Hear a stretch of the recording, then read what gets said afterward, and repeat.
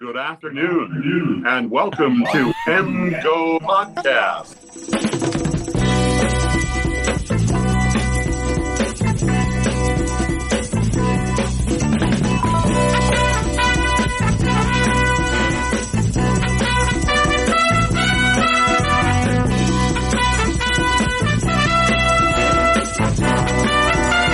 Welcome to MGoPodcast 15.2.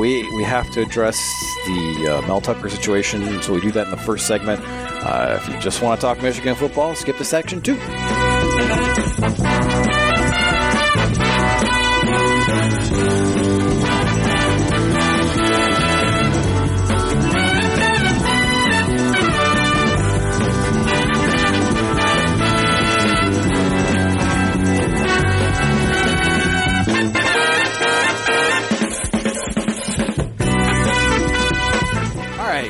Guys, Michigan 35, UNLV 7, but some bigger news has come across the old transom in the last 24 hours. Late last night, Saturday night, ESPN released sort of a bare-bones article saying that Mel Tucker had been under investigation for sexual harassment for about a year, and then USA Today dropped an absolute bomb. It's clear that they were almost ready to publish the story, and then ESPN kind of pipped them, but they have the documents that paint the picture. So the short version is Brenda Tracy, who has a nonprofit called Set the Expectation, who goes around to various campuses and talks to college football players mostly, but also other athletes about the culture of sexual assault that has permeated sports from time to time. From time immemorial. Well, yes. But yeah. Trying to choose my words carefully. Yeah. In any case, so she goes to Michigan State. She kind of has a relationship with Mel Tucker that Brenda Tracy thinks is professional and Mel Tucker thinks is not professional. In April of 22, there's a phone call where I don't remember how to say this on a family podcast, where he... So just insinuate something. He masturbates on a phone call with Brenda Tracy. He claims it's consensual. Brenda Tracy claims it is not consensual. And in December of 22, she files a Title IX complaint with Michigan State. In January of 23, the investigator is pretty much done with talking to Brenda Tracy's side of things, but Mel Tucker lawyers up, manages to delay his part in the investigation until March. And in his interview, he lies several times, saying that the phone call happened when he was in East Lansing. He admits to the act, and then this is maybe the craziest part of this crazy story. He says that Paula Levine, who is an ESPN investigative reporter, is investigating Brenda Tracy because she thinks that the gang rape story that kind of forms the basis for who she is and what she does is false. And so USA Today gets Levine on the record saying neither Tracy's organization nor Tracy is or has been the target of any investigative reporting. I am perplexed that Mel Tucker would respond to a complaint of sexual harassment by involving me or ESPN. So this is, there's 74 firing-worthy things I've already said. And worse. But yeah, the question of whether he's going to be gone is over. No, there's no question. Yeah. But so the report that they have is finished in July. Yeah. And I know Brymac has been posting on Twitter that because of the new Title IX guidances released in 2020, that you can't just axe someone before they have a hearing. His hearing is like in Michigan State's bye week in October.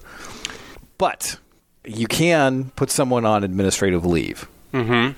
And like the Mel Pearson situation, this is an athletic department that gets a report that is obviously like, okay, this guy's fired, and then they just sit on it for months. And I guess in Mel's situation, it was a little more ambiguous. Mel Pearson. Yes. Oh, God, great, yeah.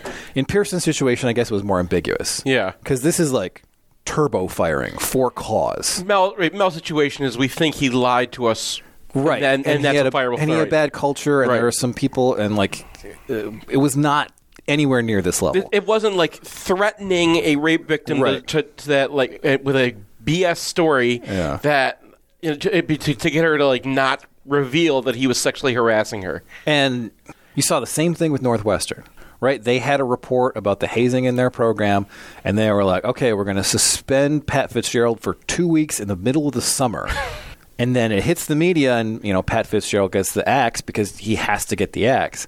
So it's very clear that, I mean, all right, so that's 3 Big Ten programs.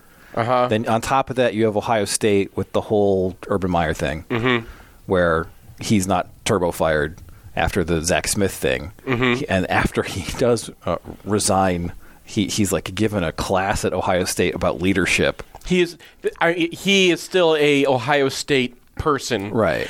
To the point where people are even like suggesting he should take over for Ryan Day, and it's like 50-50, guys. Yeah, Zach Smith? No. Oh, Urban Meyer. Urban Meyer. Okay. So that's 4 of the most prominent athletic departments in the Big Ten. You have Penn State with the whole Paterno thing. Although that was a while ago, and to be fair, they have not had anything since then. Right. Hopefully, that was enough of a wake-up call. But if that's what it takes, good God. Like, is there any higher education organization in America that is not this sclerotic bureaucracy that can't do anything right? My question is, what's going on in the other schools that aren't reporting these things? If it's happening to every single Big Ten school... Like, you're looking at UTEP and be like, what's under the hood, UTEP? I'm just saying that, like, there's a reason why we don't find mad cow disease in some countries and we find it in other countries, and that's because some countries test for it and some countries don't. Well, I mean, just going back to the Tucker stuff, like, I have no idea how you don't suspend the guy. Like, yeah, they will, right? I mean, at this point, they have to. But you get the report, you read the report, you see things that Tucker has admitted that means that he's not going to be able to be the coach of Michigan State anymore. Yeah. You suspend him then. Right. And then it looks like you actually did the right thing. Instead of you were forced to do this because of Larry Nassar, and so if you screw it up again, your university ceases to exist. So you went through the motions, and you got the report, and you're like, it's fine. Like, I wish I could say I was surprised by that. I am not as well versed in what goes on at Michigan State as I am at Michigan and how things operate and who gets to make decisions and whatnot. And all of my guesses are probably going to be biased by the fact that I am a Michigan fan, not a Michigan State fan. And I'm very hesitant to say what I think was happening, because what I think was happening is probably not as far as the higher ups. There's got to be some sort of explanation, right? Like some sort of legal reason that, like, if they put him on leave, they have to say why, and therefore it's telling people what's going on. Like, because an interesting thing is that there's tweets from Brenda Tracy from 3 or 4 years ago where she's talking about Tom Izzo. And she's like, Tom Izzo will not have me address his team. Tom Izzo, I had a conversation with him that was just replete with victim blaming. And who did Michigan State roll out in the Central Michigan game to provide a hagiography for Mel Tucker against Central Michigan? Right. Tom Izzo. Yeah. And I think it's clear the way that he's run his program that he doesn't care. Yeah. Like, we know that sexual crimes have been committed under Tom Izzo's watch repeatedly. That he under-responded to. And he does not care. Yeah. So, and who's the most important person at that university? It's Tom Izzo. Like, they don't have a president. Their interim president was asked if she would apply for the full-time job, and she said, no. No, I will not. He's also the most visible person at that university and has been for decades. Right, and the athletic director is like the hand-picked Izzo puppet. You're coming off the season that you're coming off of. You're looking at what you're looking at. Yeah.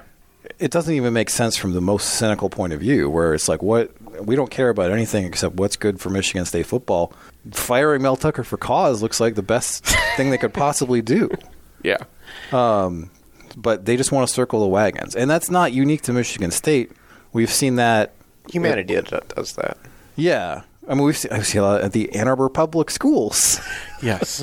Which is currently undergoing a scandal of circling the wagons and a lack of accountability. So I just don't think, I mean, it's obviously not just one school won anything, but that's kind of what I believe. I believe this stuff's been going on for years at other places. Well, threatening women who are going to expose you has been going on for a long time, because we hear these stories years and years later. And it's just, this has been part of the culture that has not changed everywhere. And athletics, I think, is probably worse than the general culture. And the general culture is not fixed. I'm guessing what's happening here is that we're spotting it now because people will actually... Brenda Tracy is not going to sit back and not know who to go to. That's the other thing, is like that you have to... How stupid do you have to be to bring in someone who is a sexual assault survivor to educate your team about the aftermath of what this does to a person, and then you're in a working professional relationship with this person, and to have any sort of relationship that goes beyond that, consensual or not, is insane.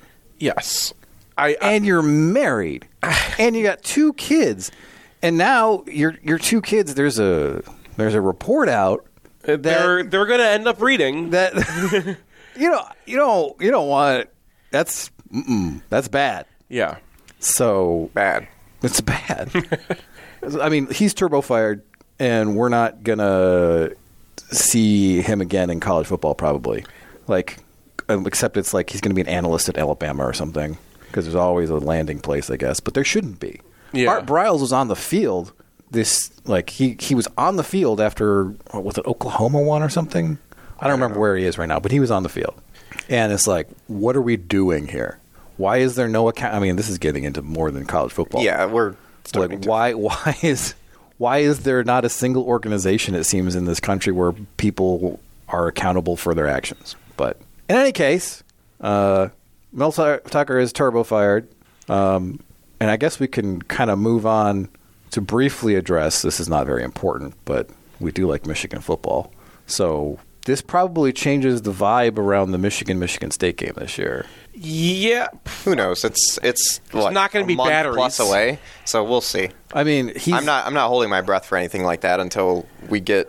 Is the hearing before or after the Michigan State game? It's October 5th and 6th. So that'll be before, because Michigan plays Michigan State on the 21st. Well, he's not going to be on the sideline starting now. There's no way. There's no way. But I mean, now they do it. But they do it now because it came out in the press. But they couldn't do it before. Did. That's how we get accountability these days, is we leak stuff to the press. You're not allowed to talk to the press, Seth. Thank God for the press. I will not be held accountable. I'm telling you, I'm reporting it right now that you showed up to... All right. Yeah. Actually, David was the one that was latest today. All right, that's enough of this. I was not alerted as to when this was going to happen. We're going to not be shifted. We're going to take a break, talk about some actual football on the other side. Want the perfect game day outfit? Underground Printing has unique, great-fitting U of M apparel and officially licensed apparel from legendary Michigan names like Woodson, Howard, Ufer, and more. UGP also specializes in custom printed apparel and promotional items for groups, events, and businesses. Whether you need one shirt as a gift or 1,000 shirts for a charity walk, Underground can customize almost anything for groups large or small. To learn more, visit Underground Printing at one of our 3 convenient locations around Ann Arbor or online at undergroundshirts.com.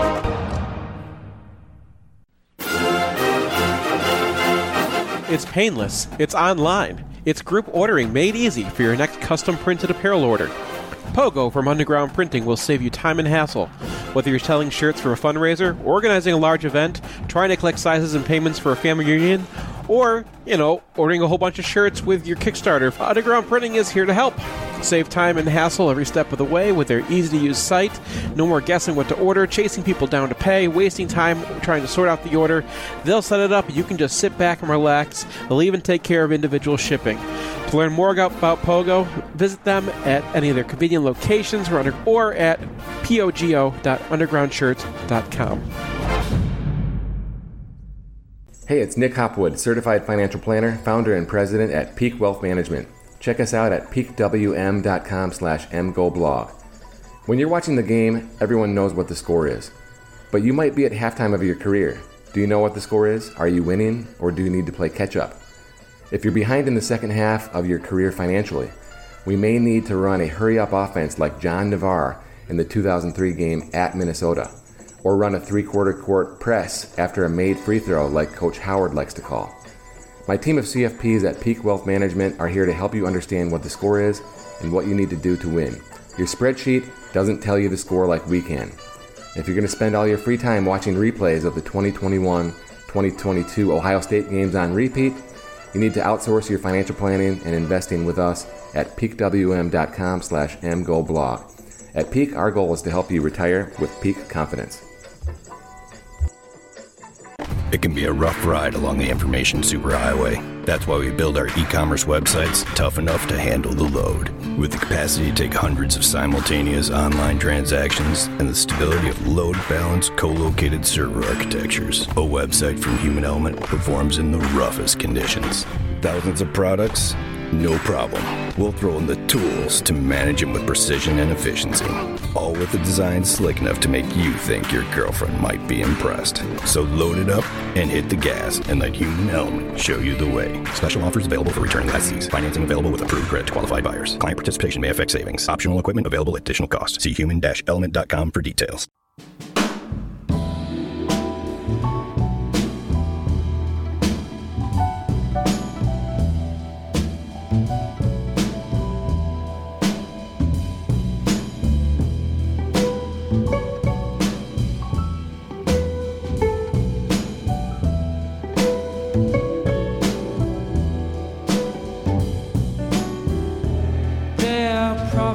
From your worry,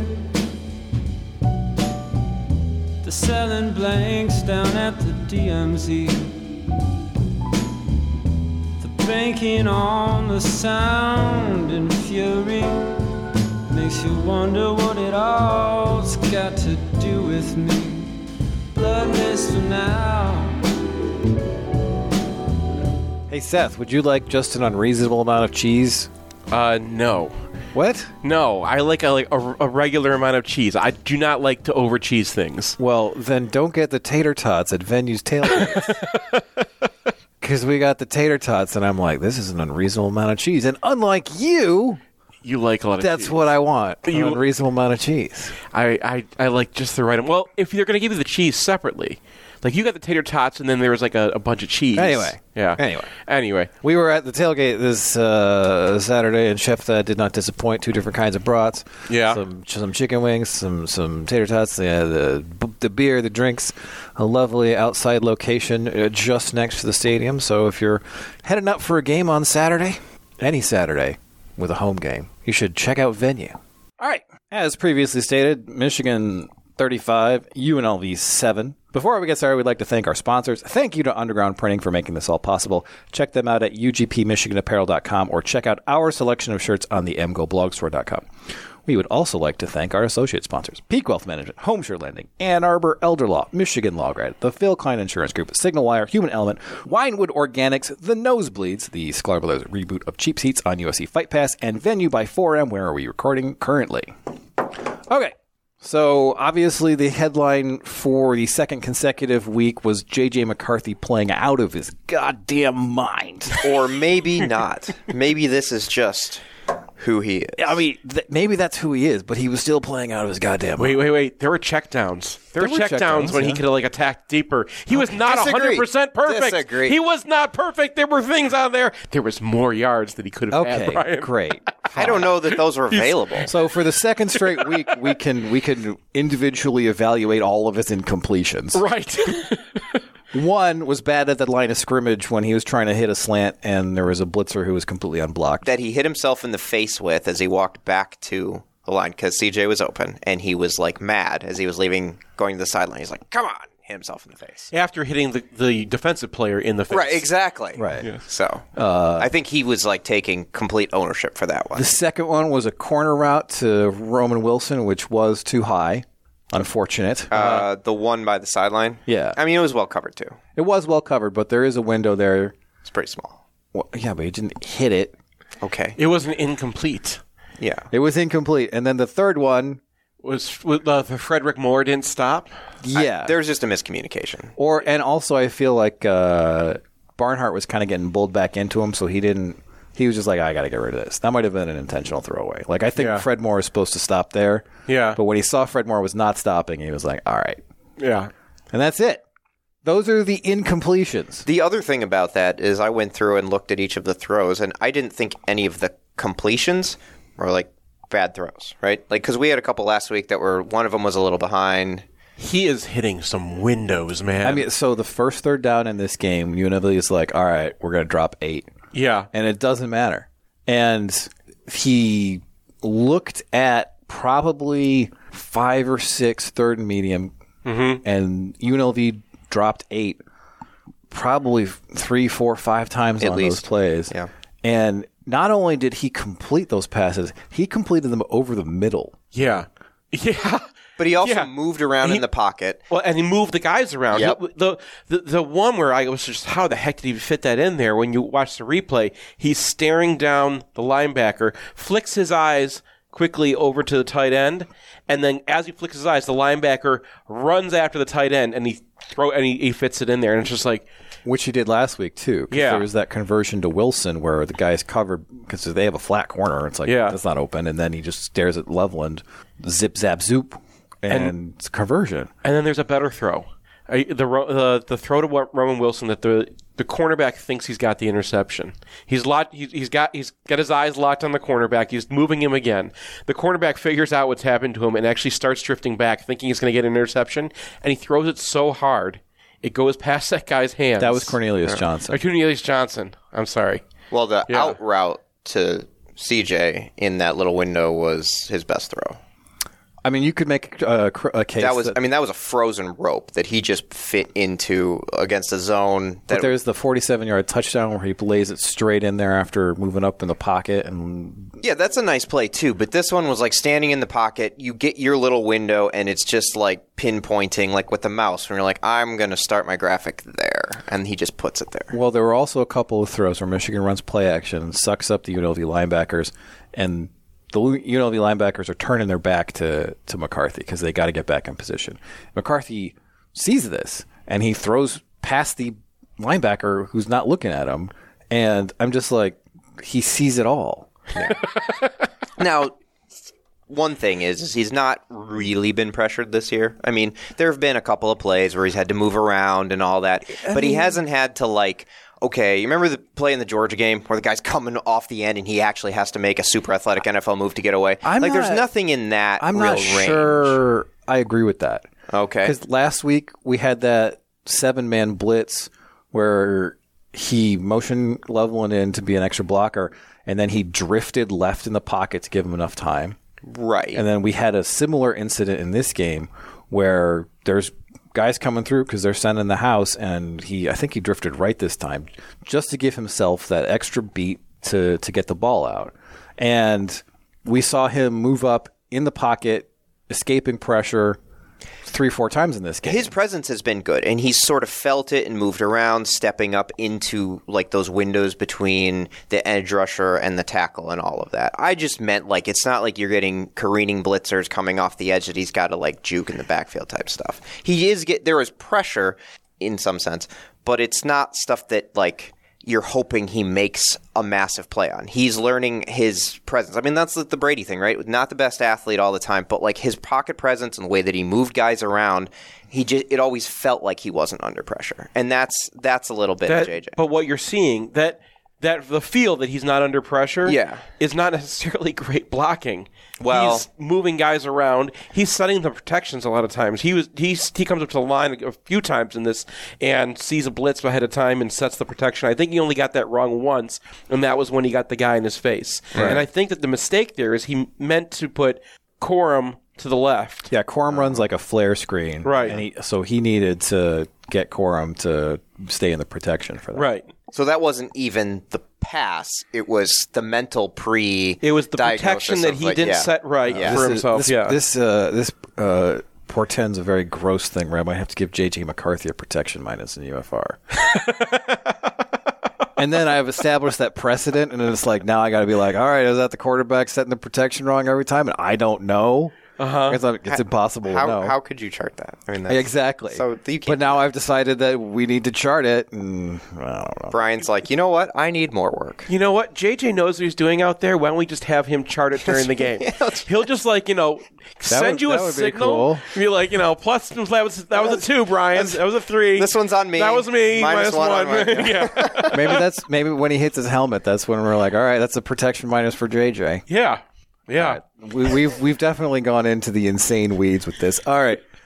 Do we have any other McCarthy takes? I mean, he ran the ball twice in this game. I mean, that's not really a McCarthy thing. That's like they're let him run the ball, which I think we were all a little bit surprised about, and B, he's still really good at it. I think it's a good thing. The draw call was phenomenal. I mean, they're dropping 8 guys, and you get the edges up the field, and you allow your tackle or your guards to get downfield. He waits. He doesn't jump on that. Like sometimes on draws, you see quarterbacks just go because they're excited. He waits, sells it, and then what do you get? He got 12, 15 yards on that run. Yeah. And takes a shot in the leg at the end. Yeah, that was. But then that's the one that sets up the first Wilson touchdown behind CJ, where he fakes the out, cuts inside, walks in.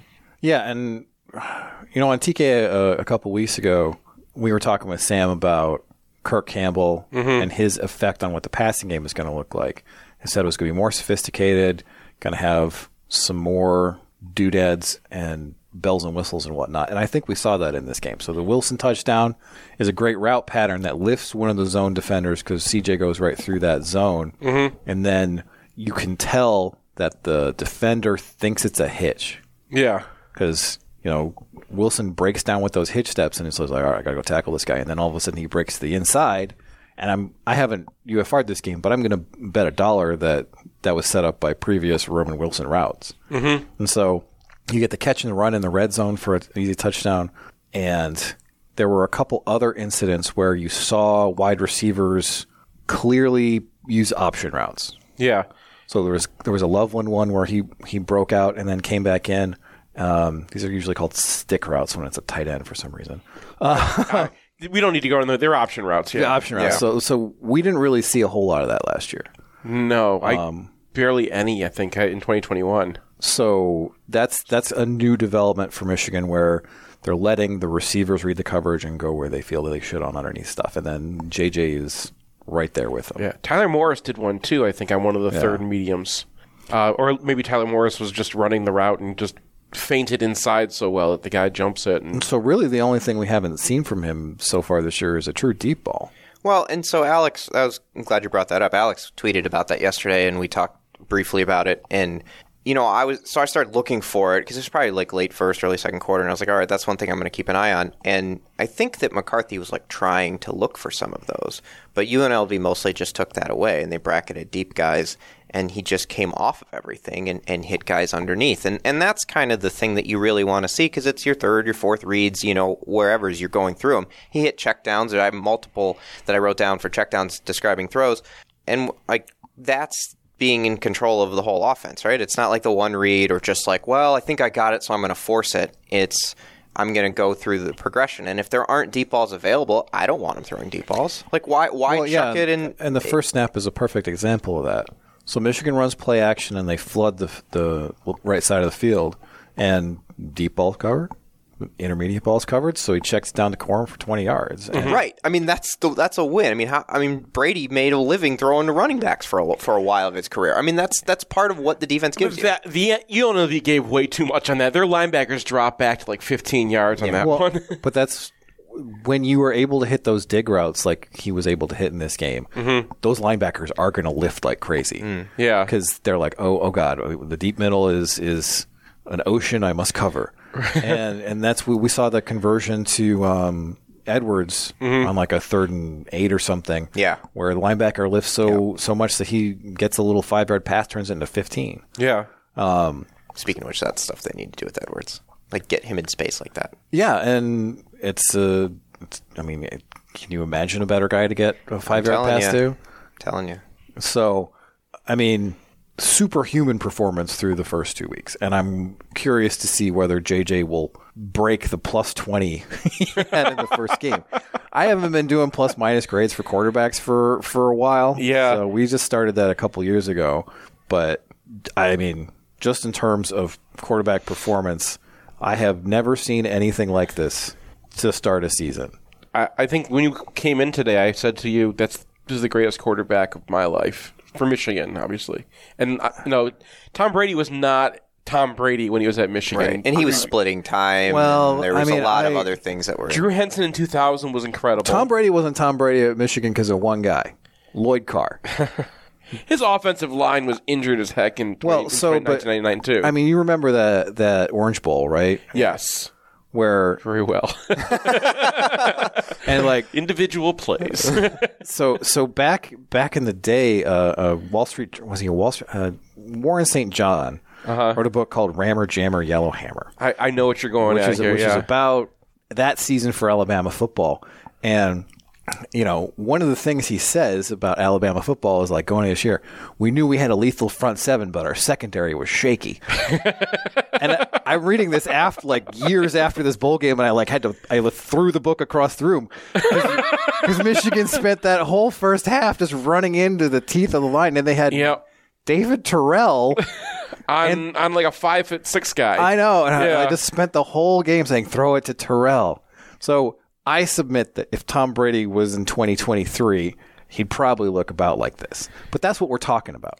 Well, and I've always asked Craig, okay, you've watched football longer than, anyone, or Michigan football longer than anyone I've known. Who's the closest comp? And he's like, well, Harbaugh. And he's like, Harbaugh at Michigan was really, really good. Now, he was in a different offense and probably didn't have all the stuff that JJ has now. But, that's just the kind of type of player Harbaugh was. And, other than him, maybe back a long time ago, but since college football has remotely been close to what it is now, that's maybe the only guy. That was my comp for his recruiting profile, by the way, was Jim Harbaugh. Well, good job. Yeah, but that's because he's a runner and he thinks the game. Well, but the thing is his reputation as a recruit was not nearly what we expected. Because it was True would say he can move around in the pocket a little bit, but he's not really a dual threat. No, because once you got into that, there were a lot of dual threat stuff. It was IMG just did not let their quarterbacks run because they don't want to get That's not what they're but if you went back to his sophomore year, he was run like crazy. I don't think anyone was expecting necessarily this. Yeah. Not for him to be such a run threat, but the main things were just he's so calm. He sees the game. He lives and breathes and eats football. Yeah, and he's a natural leader. He's a likable guy he's a joyful player. Yeah, but he also just sees the game. And what we're seeing him do this year, which we were not, even when you were charting him off the charts against Hawaii last year. It was not like he was seeing the field so well. It was those throws are incredible. Yeah, he's just making the throws. I would dispute that a little bit. Okay. Because I remember early last year looking at what he was doing and being like, he is moving safeties. Mm-hmm. So there was a touchdown against, I think Hawaii or UConn, I don't remember, where he stares down the dig. And the deep safety comes up and then bang, it's over the top. And I didn't really see that as the games went along. That kind of ability to manipulate the defense didn't show up as much. And I don't know why. Maybe just defenses got tougher. He had other stuff to do. He was fine last year. He was good last year. And you remember that Ohio State game when he was a freshman, right? Mm-hmm. They gave him a package of plays, and he just executed all of it. Yeah. As a true freshman against Ohio State, the moment was not too big for him. And I think his calmness, certain people are just nails in a pressure situation, and I think that's him. And we've seen that against Ohio State. I guess the TCU game was a little bit iffy, but he almost brought Michigan back in that game. And it's going to be a conversation. J.J. McCarthy is going to be in the conversation for best Michigan quarterback of all time. Yeah. Yeah. All right. We should probably talk a little bit about the other quarterbacking because there was a little bit. And the rest of the offense. There are other people. We'll get to that too. But if you're going position by position, the surprise was there was no Alex Orji in this game. I could only assume that he's dinged up or something because Jaden Denegal has not been talked about. Yeah. At all. Warren has a spectacularly bad interception. Yeah. on a a read. I got the sense that this was supposed to be like, you know how they were supposed to switch out the tackles, and I think this was like a competition for number 2 for QB2. Well, they bring in Tuttle first, right? Yeah, and this and is then he supposed to be gets a Tuttle's cheap game, shot. and then he gets knocked out. I mean, his run looked pretty nice. Though. I mean, he moved really I've looked at that play a ton, and I don't necessarily think that was on script. Like, because there's a guy who, like he pulls it because of what he sees. he pulls it because the running back is about to get eaten. Yeah, Yeah. And he's like, uh-oh. And he's like, I gotta go. But then he runs away from a guy. yeah, I mean, it's not like he's like slogging up the sideline. That was definitely first of all, Michigan with their backup quarterbacks always run zone read. well, yeah, it's like when Dylan McCaffrey got in the game, we're like, oh, here we go. Exactly. 60-yard run against Wisconsin for no apparent reason.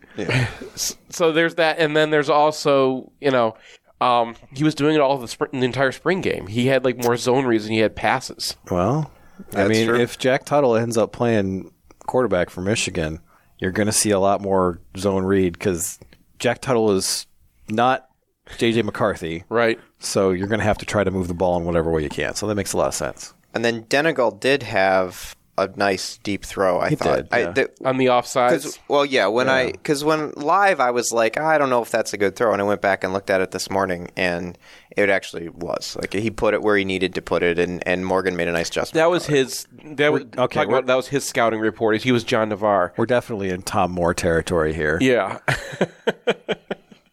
Where if Peyton Manning goes down, we're fucked and we don't practice fucked. Right. I got the reference. And yeah. All right. Yeah. So let's talk about the wide receiver core. Another strong game.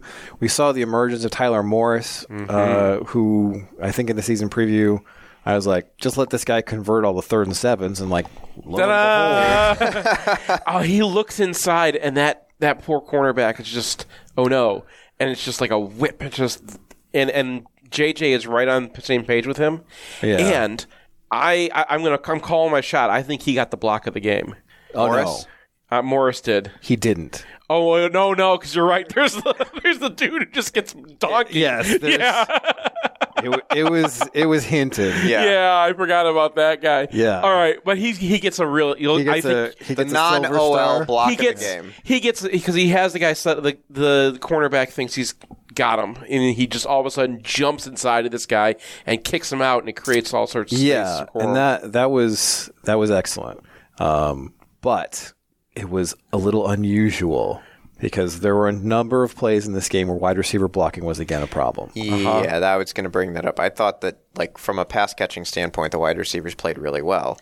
From a blocking standpoint, there were at least 2 plays that CJ just completely whiffed, and Roman Wilson just stopped short of a guy who he was supposed to hit on a Donovan Edwards run that looked like it might go somewhere. And We need to get Martavius Adams back as an analyst. Just be like, come on, guys. Throw your body at the somebody. frustrating thing about the CJ ones is, like, one, he's big enough to block, and 2, they weren't like, I tried really hard and the guy just beat me. It was like I'm either slow or I didn't really want to, or it just a seemed bad very. angle. It just seemed very.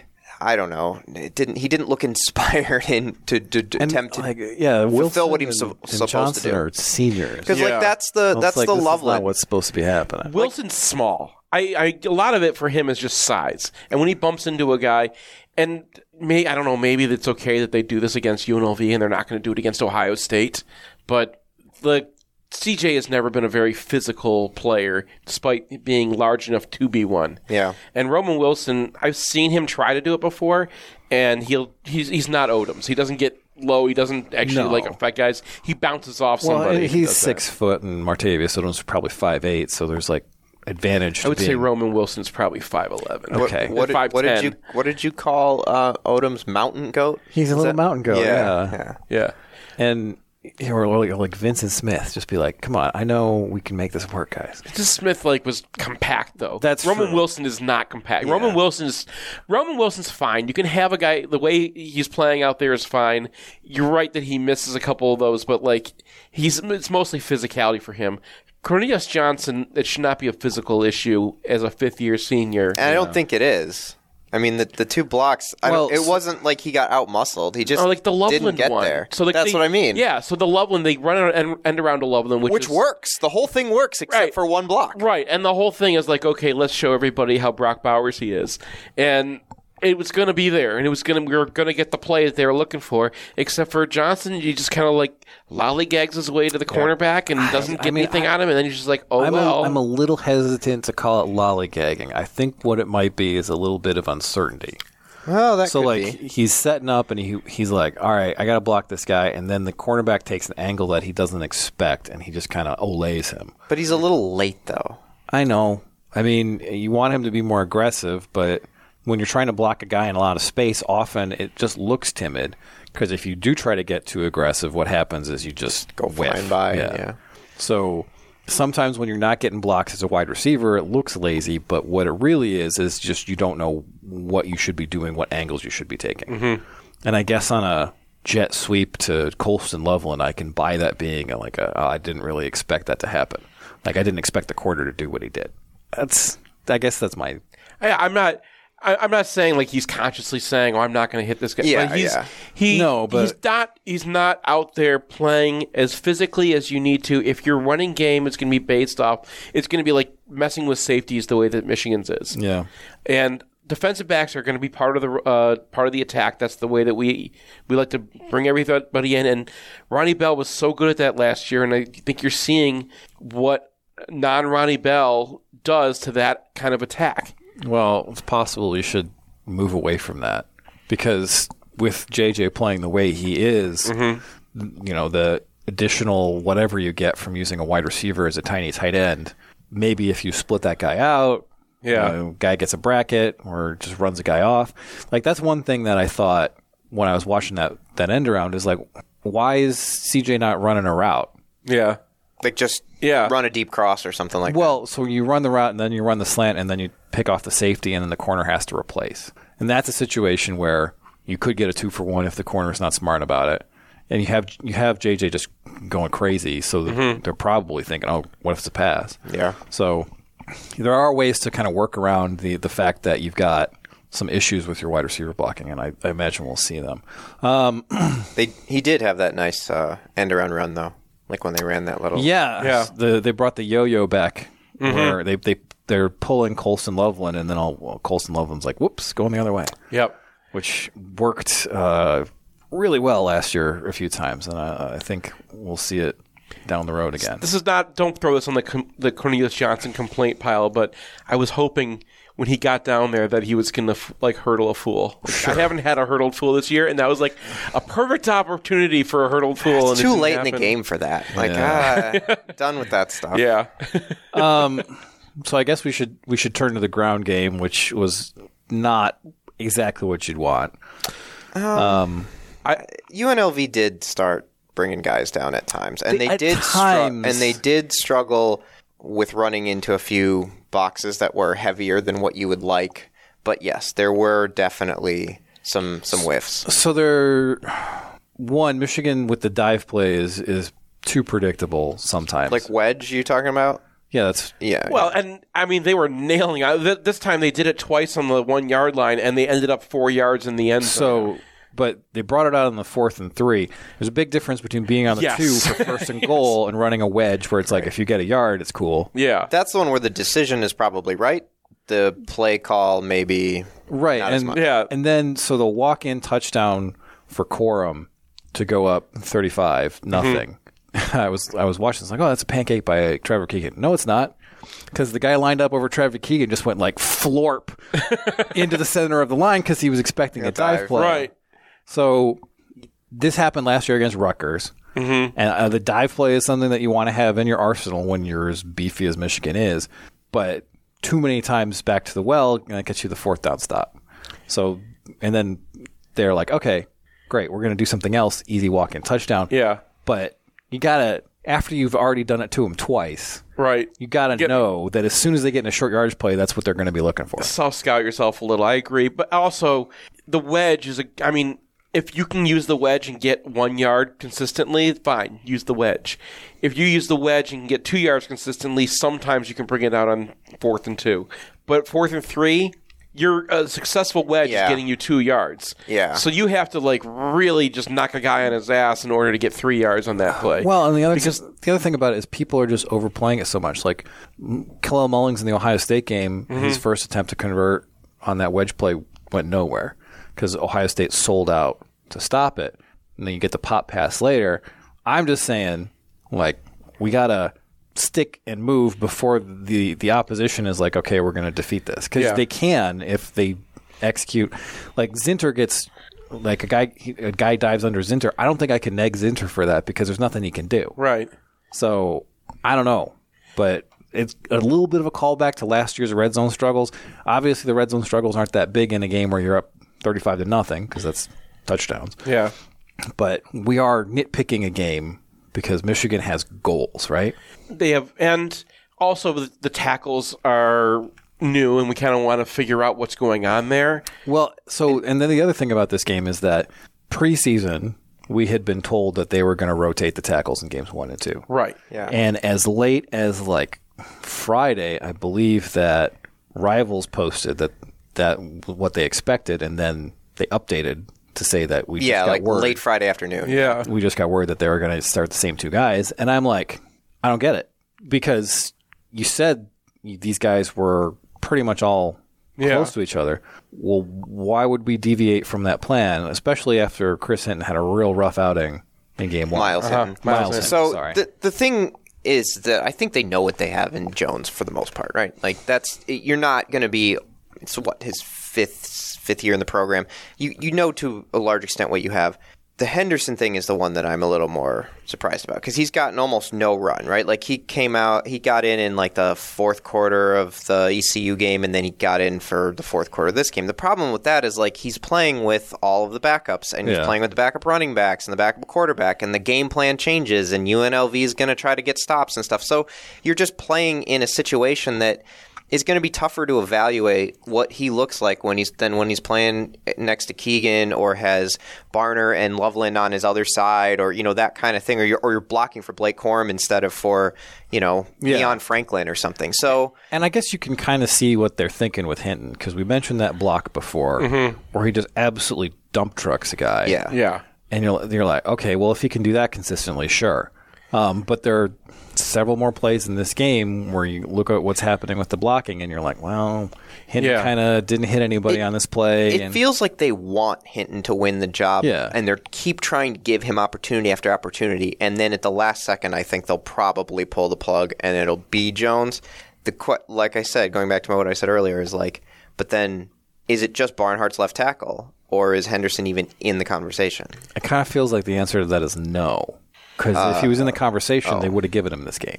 Well, I mean, they still have the Bowling Green game. I mean, they still have the Bowling Green game, I guess, but it kind of felt like something's got to be going on there. And at this point, it's impossible for us to speculate. That kind of punts to the insiders. It's is Henderson unhappy because he came in thinking he was going to be as a draft pick, and he was going to be drafted. Right. And now he's but not if he even was playing. that good, wouldn't he have won the spot? I mean, they preferred Carson Barnhart over Trente Jones last year after his injury, and I simply did not understand that. Yeah.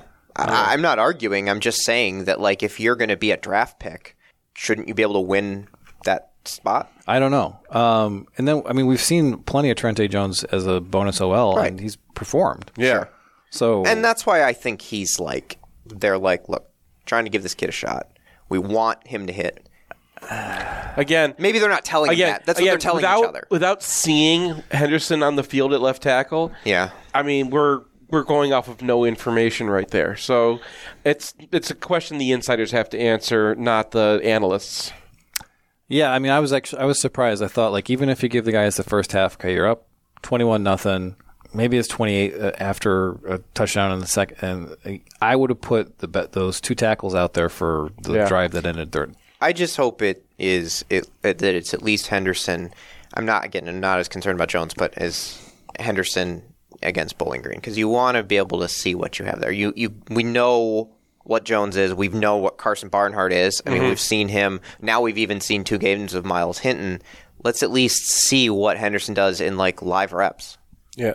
I mean, he could be banged up or something, too. I mean, that's possible. Yeah. If that's the case through these first couple games, he's probably not winning the job then. Well, I mean, he hasn't been on the injury report. No, and he plays in the end of the games. Yeah, so. Yeah, but I don't know. I like I said, I can't answer this one. But so I went over the ground game, and there's no one magic wand to wave. Yeah. So I think Corum is still rusty. I think that there are cuts he usually makes that he did not make in this game. I think that Edwards needed to be a little bit more patient. Yes. But he made a couple misreads on cuts. And we've got the wide receiver blocking issues. And I see Barnhart released to second level and whiff on a linebacker. And when you don't get the tackles, I mean, Barnhart had a couple of whiffs I found going back in, and same with Hinton. So when you sprinkle all of that in, there's just it doesn't look like there's a major issue, but there looks like there's a lot of little things that might be adding. Well, and one thing that they're doing is they're running a lot of outside zone. Yeah, that's what I was about to go say. That I was going to bring that up next, and which I was is just yeah. So I've had discussions with people about this, and there's a sort of a split in football, and there are people who say you got to pick two. You got to pick inside zone, outside zone, power. Pick two. I am in this camp. There are other people who say... So you can't run all three is what you're saying? You can't run all three and be good at all three. Because it's too many different kinds of blocks? You only have so much time to teach. Yeah. And offensive linemen who are good at outside zone are usually not super powerful. Okay. Because they're a little bit more agile. They're a little bit lighter. If you get like a line of freaks, sure. Yeah. I mean, you have Keegan. Keegan is a good, powerful runner. He's not a guy who's going to get around dudes. Right. Like I think Zinter can run all three. I don't think the whole line can run all three. I especially don't think Miles Hinton can run outside zone because he's just not agile enough. Yeah, and like so there was an event in game 1 where a backside guy shut down a promising run because Hinton really didn't do anything with him. And there was a attempted cut in this game that Hinton had on the backside tackle. He just laid, yeah. Where he just dwarfed it. Yeah. And the guy was not delayed at all, and that guy was relevant to the tackle. Yeah. So we haven't seen a single pin and pull this year. Well, we saw them run. We saw them run pin and pull this game, but they ran. They threatened a pin and pull, and that turned into the end around. But I don't think they actually ran a pin and pull. Well, they ran a GT pull, so that's different. Yeah. So they have done some counter GT, that kind of stuff. They have not run a pin and pull to get to the outside yet this year. Yeah. And I just don't understand because outside zone is hard. Yeah. I mean, I have charted more outside zone than any play because of Mike DeBoard. And then Rich Rodriguez ran a lot of outside zone for better reasons. I was about to say, you didn't chart that many DeBoard games. But... It was zone left every single play. I remember. I remember the 06 with Alex Mitchell. That was Jake times. Long. They were Long Jake and Long. Well, no, but Mitchell was on the other side, and they're just running away from Alex Mitchell because there was no way they're going to run outside zone. Why are we going back? Anyway, yeah, weeds. And so, like, what they're doing with outside zone is like, okay, if they can get it right, sure, it'll be great, but it just doesn't feel like the line for it. Well, John Dewar pointed out a thing when he did his low-hanging fruit deal on Twitter this morning, where they doubled. This is one of the things that you do to defeat outside zone. They doubled up on Keegan. Yes. Right. Yeah. And I'm like, how am I supposed to grade that? Yeah. I saw that. I'm like, God. Right, but that's one of the things that you do to defeat outside zone. Now, if you run a lot of outside zone, Keegan and Barnhart will know how to just turn that into a wall, and the running back cuts off the edge of Keegan's butt. Like to some extent, like power is pretty dumb. Like it's not hard. Like you got. Oh, like you mean dumb from anyone could grasp it standpoint? Right. Yeah. It's like all right. Well, I got to pull, and then when the guy shows up, I hit him. And the thing that's difficult sometimes is the guy's like coming inside you, and you're like, all right, I gotta make sure I get this guy. But outside zone, like you get a game from the defensive line, and it's like, okay, which one is this? What do I need to do? Who's coming into my zone? Who do I need to block? Right. Am I making the right steps? Yeah. Like, it is, like... Do you have any idea why you think they're doing that? No. Okay. I think that Drake Nugent is made for it. Nah. I mean, he was really good at it at Stanford but that's when they were not running that. like if you get a center who can do it, it's great. But the rest of your line is not Right. built for I think that they believe Zinter can do it. I think they wanted a change up. They want something else besides what they've been running because if you could block that well, Blake Corum is a great running back to be running that way. I guess I know what it is. Okay. It's because when you run a lot of duo, what happens is that defensive linemen are like, oh, God, I'm going to get a play-long double. I got to go full Ben Mason on this one. Uh-huh. And so that means they shoot upfield recklessly, and they're just like, I gotta stick at the line of scrimmage. I'm just going to go absolutely ape on these guys. I'm going to go, wah. And then when you get an outside zone, what happens is you just get insta-reached because the guy steps around you, and then you're like, oopsie-doopsie. That's what happened with Blake Corum in the 21 Ohio State game. Yeah. Beginning of the second half, Michigan pulls out an outside zone. They're expecting duo. Almost a touchdown. It happened to Michigan in one of those Indiana games that got that. Oh yeah, it was like 2015 or 2016. I think it was 15. They were just like reaching us all game because Mohurst. Mohurst was not quite. They locked him on the field and Willie Henry and the two of them were just jumping up field. Yeah, and they needed to get a little bit more maturity and figure that out. But I think that is why they want to run outside. Yeah, is because it could be that they're tinkering with that kind of stuff, and they might shelve that if they're like, look, it's not working. We know what we can do. Let's see if we can add something else, or let's see if we can build in a constraint or something. I mean, outside zone is an expensive addition. That's yes. Yeah. That is what we were trying to say. Yeah. Is if you want to run outside zone, you got to get Alex Gibbs. You got to be the Broncos with Terrell Davis. Mm-hmm. Yeah. And you got to make that your life. That's what Mike DeBoard wanted to do. Yeah. But even outside zone teams do other stuff sometimes, Mike. And run the opposite direction. Well, yeah. So, yeah, if you want to make it a part of your offense, it kind of has to be the whole thing. Unless it's like, a side light where you bring it out every once in a while as a constraint. Right. But once defenses are prepared to do something against it, you have to be prepared to adjust to it. And they got there with power. And they are there with power. You saw a lot, UNLV was doing a lot of spilling, which means they dive inside and then the next guy has to get out, the linebacker has to go outside in. And they were doing a lot of that against Michigan's power. And for the most part, Michigan's blockers were doing the correct thing. I think it took Bredesen a couple tries to get it right. Yeah, he messed up the first one, but yeah. But like that, when they dive inside of you, all you have to do is you have to turn him, and then eventually they're going to run out of players before you run out of sideline if you're better than them. And Michigan's been good at that since 21-22. That was like the thing they were best at. And when they were just housing guys in 2018 and 2019, that's what they were the best at. That's what this team should be doing. What they should be doing is they should bring back the crack sweep.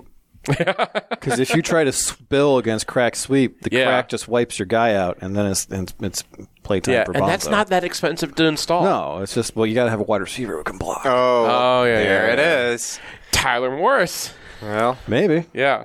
So, I think they just got to iron some stuff out in the run game. And then the other thing is that they are simply not as consistent as they were last year. And I think that has a lot to do with the fact that Owatimi was a unicorn. Mm-hmm. And I'm sure Drake Nugent is doing a pretty good job, but he's not doing an Owatimi job. Is this like being the punt returner following Jabril Peppers? Yes. But, there was that era under Borges where the UFRs were like, this is a one-guy play. Yeah. And that was always a run play where everything was blocked fine, except one guy screwed it up. Yep. And so when you have Michigan's line last year, the number of one-guy plays is infinitesimal because everybody is always on the same page. They're always doing the right thing. Mm-hmm. And we've had way more one-guy plays this year. So Hinton messes something up, or there's a bad line call, or the outside zone isn't really working because people aren't used to it, or Barnhart is missing on a linebacker. And I think, and this run game was punishing the first two games last year, right? And it's just not at that level right now. And I think that has something to do with the defenses. Yeah. Mm-hmm. But I also think it has something to do with the personnel. And I just don't think that we're going to see last year's run game happen this year. And that's not a problem because JJ. But I think it's time to kind of accept that reality that if Miles Hinton is starting on this team, it's not going to be the same because Miles Hinton has so far to go. And I think he's got all the potential in the world still. But if you look at his play from last year and his play in the first 2 games this year, you see the potential, but you do not see the consistency. What do you think about if they give him another game and then it's Trente? So you have Carson Barnhart and then Trente. How do you feel about that? I feel like the world's biggest Trente Jones supporter. Because do you feel okay with Barnhart at left tackle? It's okay. I think the upside there is with Henderson. Mm-hmm. But if he's not playing, there's a reason. Yeah. I mean, we went into the season. You go back to our preview. Go to Hail the Victors. You go to the whole time going into this. We thought it was going to be Henderson and Jones. Yep. And now we've had 2 games. Now we were like, okay, let's see the first round and let's see the second round. And we were in the mode of like, okay, they're going to get McCarthy'd after after the second game. And that's kind of, I think, where all of our heads were imagining. And obviously that's not happening now. So obviously there's more to the story. Right. There's stuff that we can't see from outside the program that I think is driving this. I don't know what it could possibly be. Mm-hmm. But the flip from we're going to Michigan method this to we're not is just weird. Because you said that was going to happen. You almost made a promise of playing time to the 2 backup tackles. Yeah. And then you kind of yanked it out from them. Like, I don't know, it seems like there's something going on. Yeah. I mean, at least they're getting Jones on the field as an extra guy. They just kind of put a 90 on him when they do that. Just because I want to see a fat guy touchdown so bad. Well, I mean, that's one thing is that they used to put like an 80 or a 90 with no name on him, and now it's just 53, which implies to me that they might be putting him in at offensive tackle at any moment. Yeah. Well, I mean, he does play with backup, so. Yeah, but I meant like. Yeah, I know what you mean. You can change a shirt during a game, though. I don't think that's illegal. No, you got to announce it, but that's true. Yeah. I don't know. Last thing, because we're firing through some of the game theory stuff, is that first down passing percentage in the first half, high again, 10 of 18. And I mean, it was over 60% last time. It's 56%. I mean, like you said before, like when the offense or the defense is kind of loading the box and forcing Michigan to have to deal with that. In the past, it's taken them too long to adjust. Didn't take them very long last week to adjust. Didn't take them very long this week to adjust. Well, no, I mean their first play was play action, right? Mm-hmm. And they ran play action twice in a row this game. There were multiple first down play actions, which I was like, I'm always about. Yeah, and the rate of play action has gone up a lot, and that is something that I was pounding the table for in the offseason. It's good to see that happen. And UNLV's approach was also, they're way more of a sit-back team than a attack you with everything they've got than ECU. They were coming at them a little bit. But so what? Their safeties, they always had a deep safety, unlike ECU. Yeah. ECU is going to put their cornerbacks 10 yards off and hope that worked. Their linebackers were very aggressive. Mm-hmm. And so you saw those play-action plays where JJ's zinging it by a guy's ear hole because he's not facing the right direction. So. Right.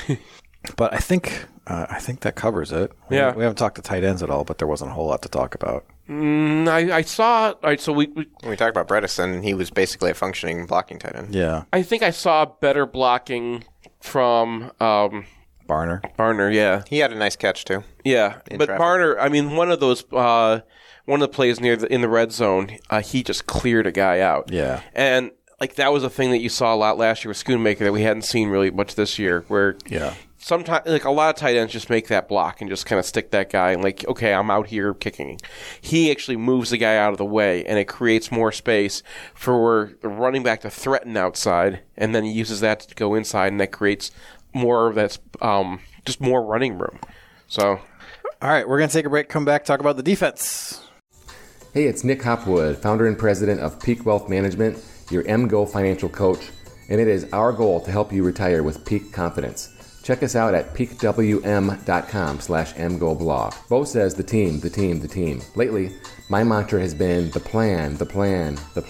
Check out the Trust the Plan podcast. Search out my name, Nick Hopwood, on any platform and give us a follow. We haven't updated this ad in over 2 years because since the last versions went live, we only had one Big Ten loss, and honestly, I'm a little superstitious.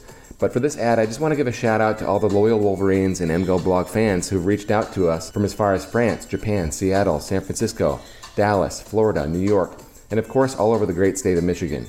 And you guessed it, we're pulling recruits out of Ohio as well, just like Harbaugh. Thank you very much. So no matter where life has taken you after your time in Ann Arbor, we're here to help you build a plan you can trust. If you're looking for a second opinion, visit us at peakwm.com/mgoblog today.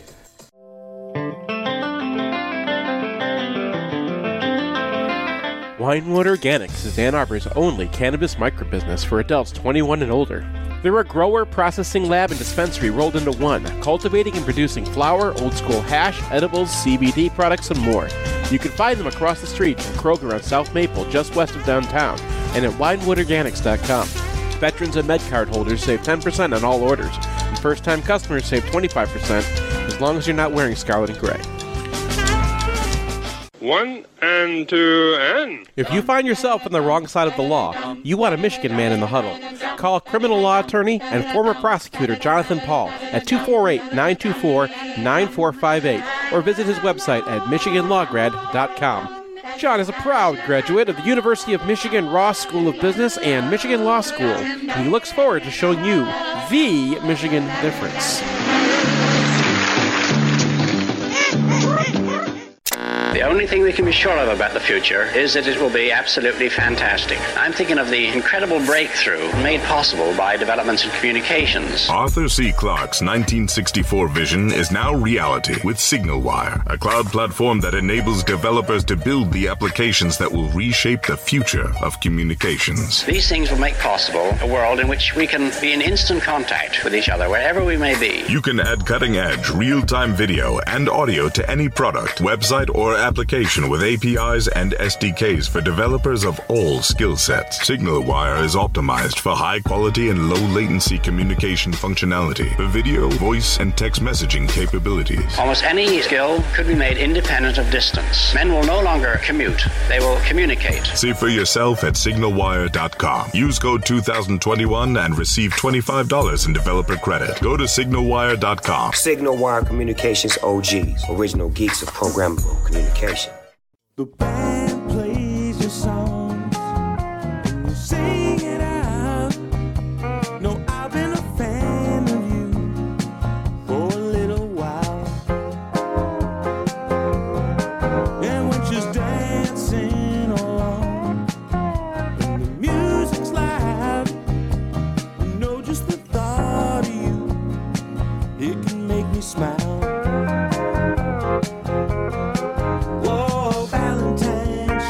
Moving like the weather, feels so right when we come so together.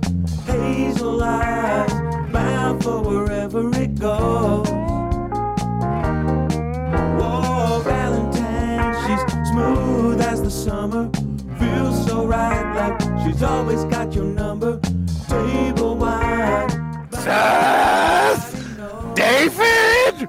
Randy! Jason is not here, but Randy is going to do his hot take anyway.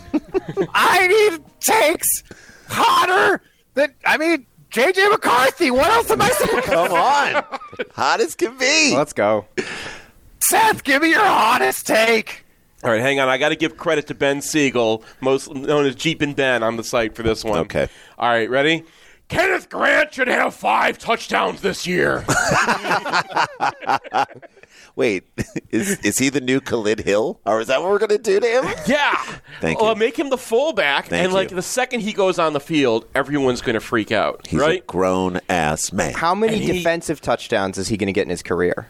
He's going to get some. Well, one of those touchdowns is going to be defensive. At least. At least, right? Because he's going to obliterate someone. They're going to disappear, and he's going to pick up the ball. Sack in the end zone, knock it out, and just pick it up with a giant mitt. And run away from people. Oh, yeah. It's going to be, there's going to be pulling away. There's going to be a fat, Jalen Berger is going to be running after him and lose ground to him.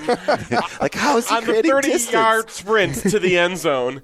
That's going to be one Kenneth Grant shedding defenders and pounds as he goes. Another one is because Michigan uses the correct 3rd down, 4th down strategy now, where it's 3rd and 6th, and they'll run the ball to set up 4th and 2, even though 4th and 3 is not 4th and 2. We can get into that later. Well, yeah. But when they're in that situation, now Michigan does that. So one of them's going to be on the 12-yard line. Sure. And he's just going to get the handoff. and no one's going to touch him, and it's just going to be Kenneth Grant running all the way to the end zone untouched.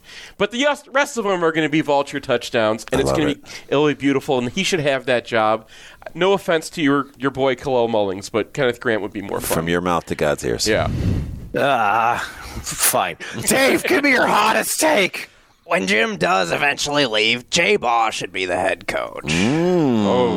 I mean, I thought if hypothetically Jim Harbaugh goes to the NFL this offseason, it has to be Sharon, right? Like everybody loves Sharon. People do He's like the offensive coordinator. So that's why this is a hot take, Brian. But if Sharon goes somewhere else, so that's Jay the thing. Baugh's in the mix. The thing about Jay though is he's been here every year. Jim has, right? And he's coached like every single position. Yep. He's known as like a pretty good recruiter. He's gone out and was especially early on in his career. And then you still have the Harbaugh connection, right? He's like Harbaugh without the antics. If John is still at the Ravens, like you're automatically getting 2 to 3 assistant coaches per year. Thank you. So you can substitute that in if you want to. So I would be okay with this if it's not next year. But if he tags Jay as like the next one and then anoints him, kind of like what Henry II did with his son, or like what all college coaches do now. This is going to be the next one, right? This is going to be the next guy, Greg Gard. So, but isn't it genius what Harbaugh is doing? That like you don't know who's anointed. He just let 3 guys do it. He's playing 4-card Monty. Right. With his coach. The thing is, you're going to lose everyone who gets passed. So that's if you do Sharon Moore, you keep your offensive line together. You keep all the recruits together. Which I don't know if that's a great thing. No one's going to be. Is everyone Mitchell bouncing? Will probably go to the. Is everyone bouncing? Like Mike Hart's bouncing and all No. You can't. I mean. I know this is the hot take segment, but with what Sharon Moore has done with Michigan's offensive line, like no disrespect to Jay Harbaugh, who I think is a very good coach, but you can't. Yeah.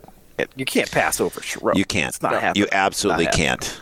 No, but like Jay could be the head coach in years from now. He could be the Yeah, but he has to go somewhere else and like spread his wings, right? He can't just. Can we have Sharon like be semi-adopted by the Harbaughs? Like his middle name is now Harbaugh, so he can have access to the Ravens coaching staff. So this is all Dave wants. We'll see next week how he calls the offense when he's the coach. Right? Yeah. Because his offensive play calling is so Harbaugh that it's it is by way of the transitive property of Harbaugh. He might get like some coordinator. Do they have to change the name of the offensive line award to Harbaugh? I mean, probably already should have. Okay. Yeah. All right, Randy, give me your hottest take. Maybe Brady Hoke's offensive lines weren't that bad. In context. Yeah, we're going to Okay. I'm so worried about this. I literally got a chance to watch it live, and I'm like, why is Drake Nugent now behind the quarterback? I want him to be good. I want him to be the bulldog that everybody said he was. Also, like, weren't we doing the Michigan test here or whatever that thing is called where, like, Miles Hinton plays one game and Trente Jones plays another? Where's Trente Jones? Miles Hinton was in there to make a lot of mistakes yesterday, and I love the lineage. I love Chris Hinton. I think it's great, but I'm like, dudes, what are we doing here? This UNLV team that is way smaller than us and not fully selling out for the run is destroying us. What is happening? Like, the only running we're getting is on these like crazy arc plays and whatnot. By the way, was there one RPO yesterday? There was one, right? I didn't catch one. I didn't see one. Well, there was the sort of triple option-y one. Yeah. Where JJ kept it and then swung it in the flat to Edwards. Yeah. Yeah, that's technically an RPO. There's a name for that play. That's not like what we're looking for. But it's not downfield. I just don't understand what's going on, and I'm super worried. I love JJ. He is the greatest. I'm really almost coming to the point where I'm like, just put it all on his shoulders. This is it. Just put it all on his shoulders. He's got to go 22 of 25 every game, and he will. I believe that he will because I now love Tyler Morris, and I now think that Cornelius Johnson has taken the step that he needed, and I now think that Ronnie Bell is that dude. He is that guy, and I think Colson Loveland, when given his shots, he will do. A.J. Barner made okay. I'm all on board with the passing thing, but I'm like, what are we going to do when you actually have a lot of pass rush in your face and actually defenders that can defend these guys? I still believe in JJ, and I believe in him so much, but I'm super nervous about this line. Super, super nervous. Way more nervous than I thought I would be. I'm not as nervous. Quick note about... Well, I mean, like, Brady Hoke offensive lines. Yeah. Did you watch Ohio State this week? I mean, Ohio State. And I was so mad how mad were you that we got the same score as Ohio State? That, by the way, if you take the touchdown off the board, which was clearly in the week before, JJ was like 3 yards past. He literally handed the ball in the end zone to Roman Wilson on that first one. There was a moment where they all were both touching the ball at the same time. That's how far past the line of scrimmage he was, and we got the benefit of that call, and that was a touchdown. If that we're 23-3 in the first game, and then now we're 35-7, just like I'm not happy about this. I love our team. 5-7 game against West. We'll get into that one. We'll get into that one in another one. But that was my, and Jason's take, although he's not here, is in the same. Wait. You can't just say it. I'm not going to. I'm not going to. I'm just alluding to it. Wait. Randy, give me Jason's hottest take. All right, guys, I'm going to have to do my best Jason impression here, which I know is going to be hard. So just picture someone without a mustache. You ready? And glasses. Give this offensive line the Joe Less Award. Wow, you guys are. Are you guys harsh. twins? We're twins, but Brian, I'm literally giving it up so hard for all the receivers. I could not be more excited about the receivers. I'm so excited about JJ's play. I think he is. I thought he was going to be great this year. He is showing that he can be even better, exceeding expectations. It's like when I went to the Grand Canyon for the first time, and I'm like, it's got grand in the name. How can you make – and then I got there, I'm like, it's better than I thought. It's bigger than I thought. It's cooler than I thought. J.J. McCarthy is the Grand Canyon of quarterbacks. He's better than you thought it would be, and you already thought it was going to be great.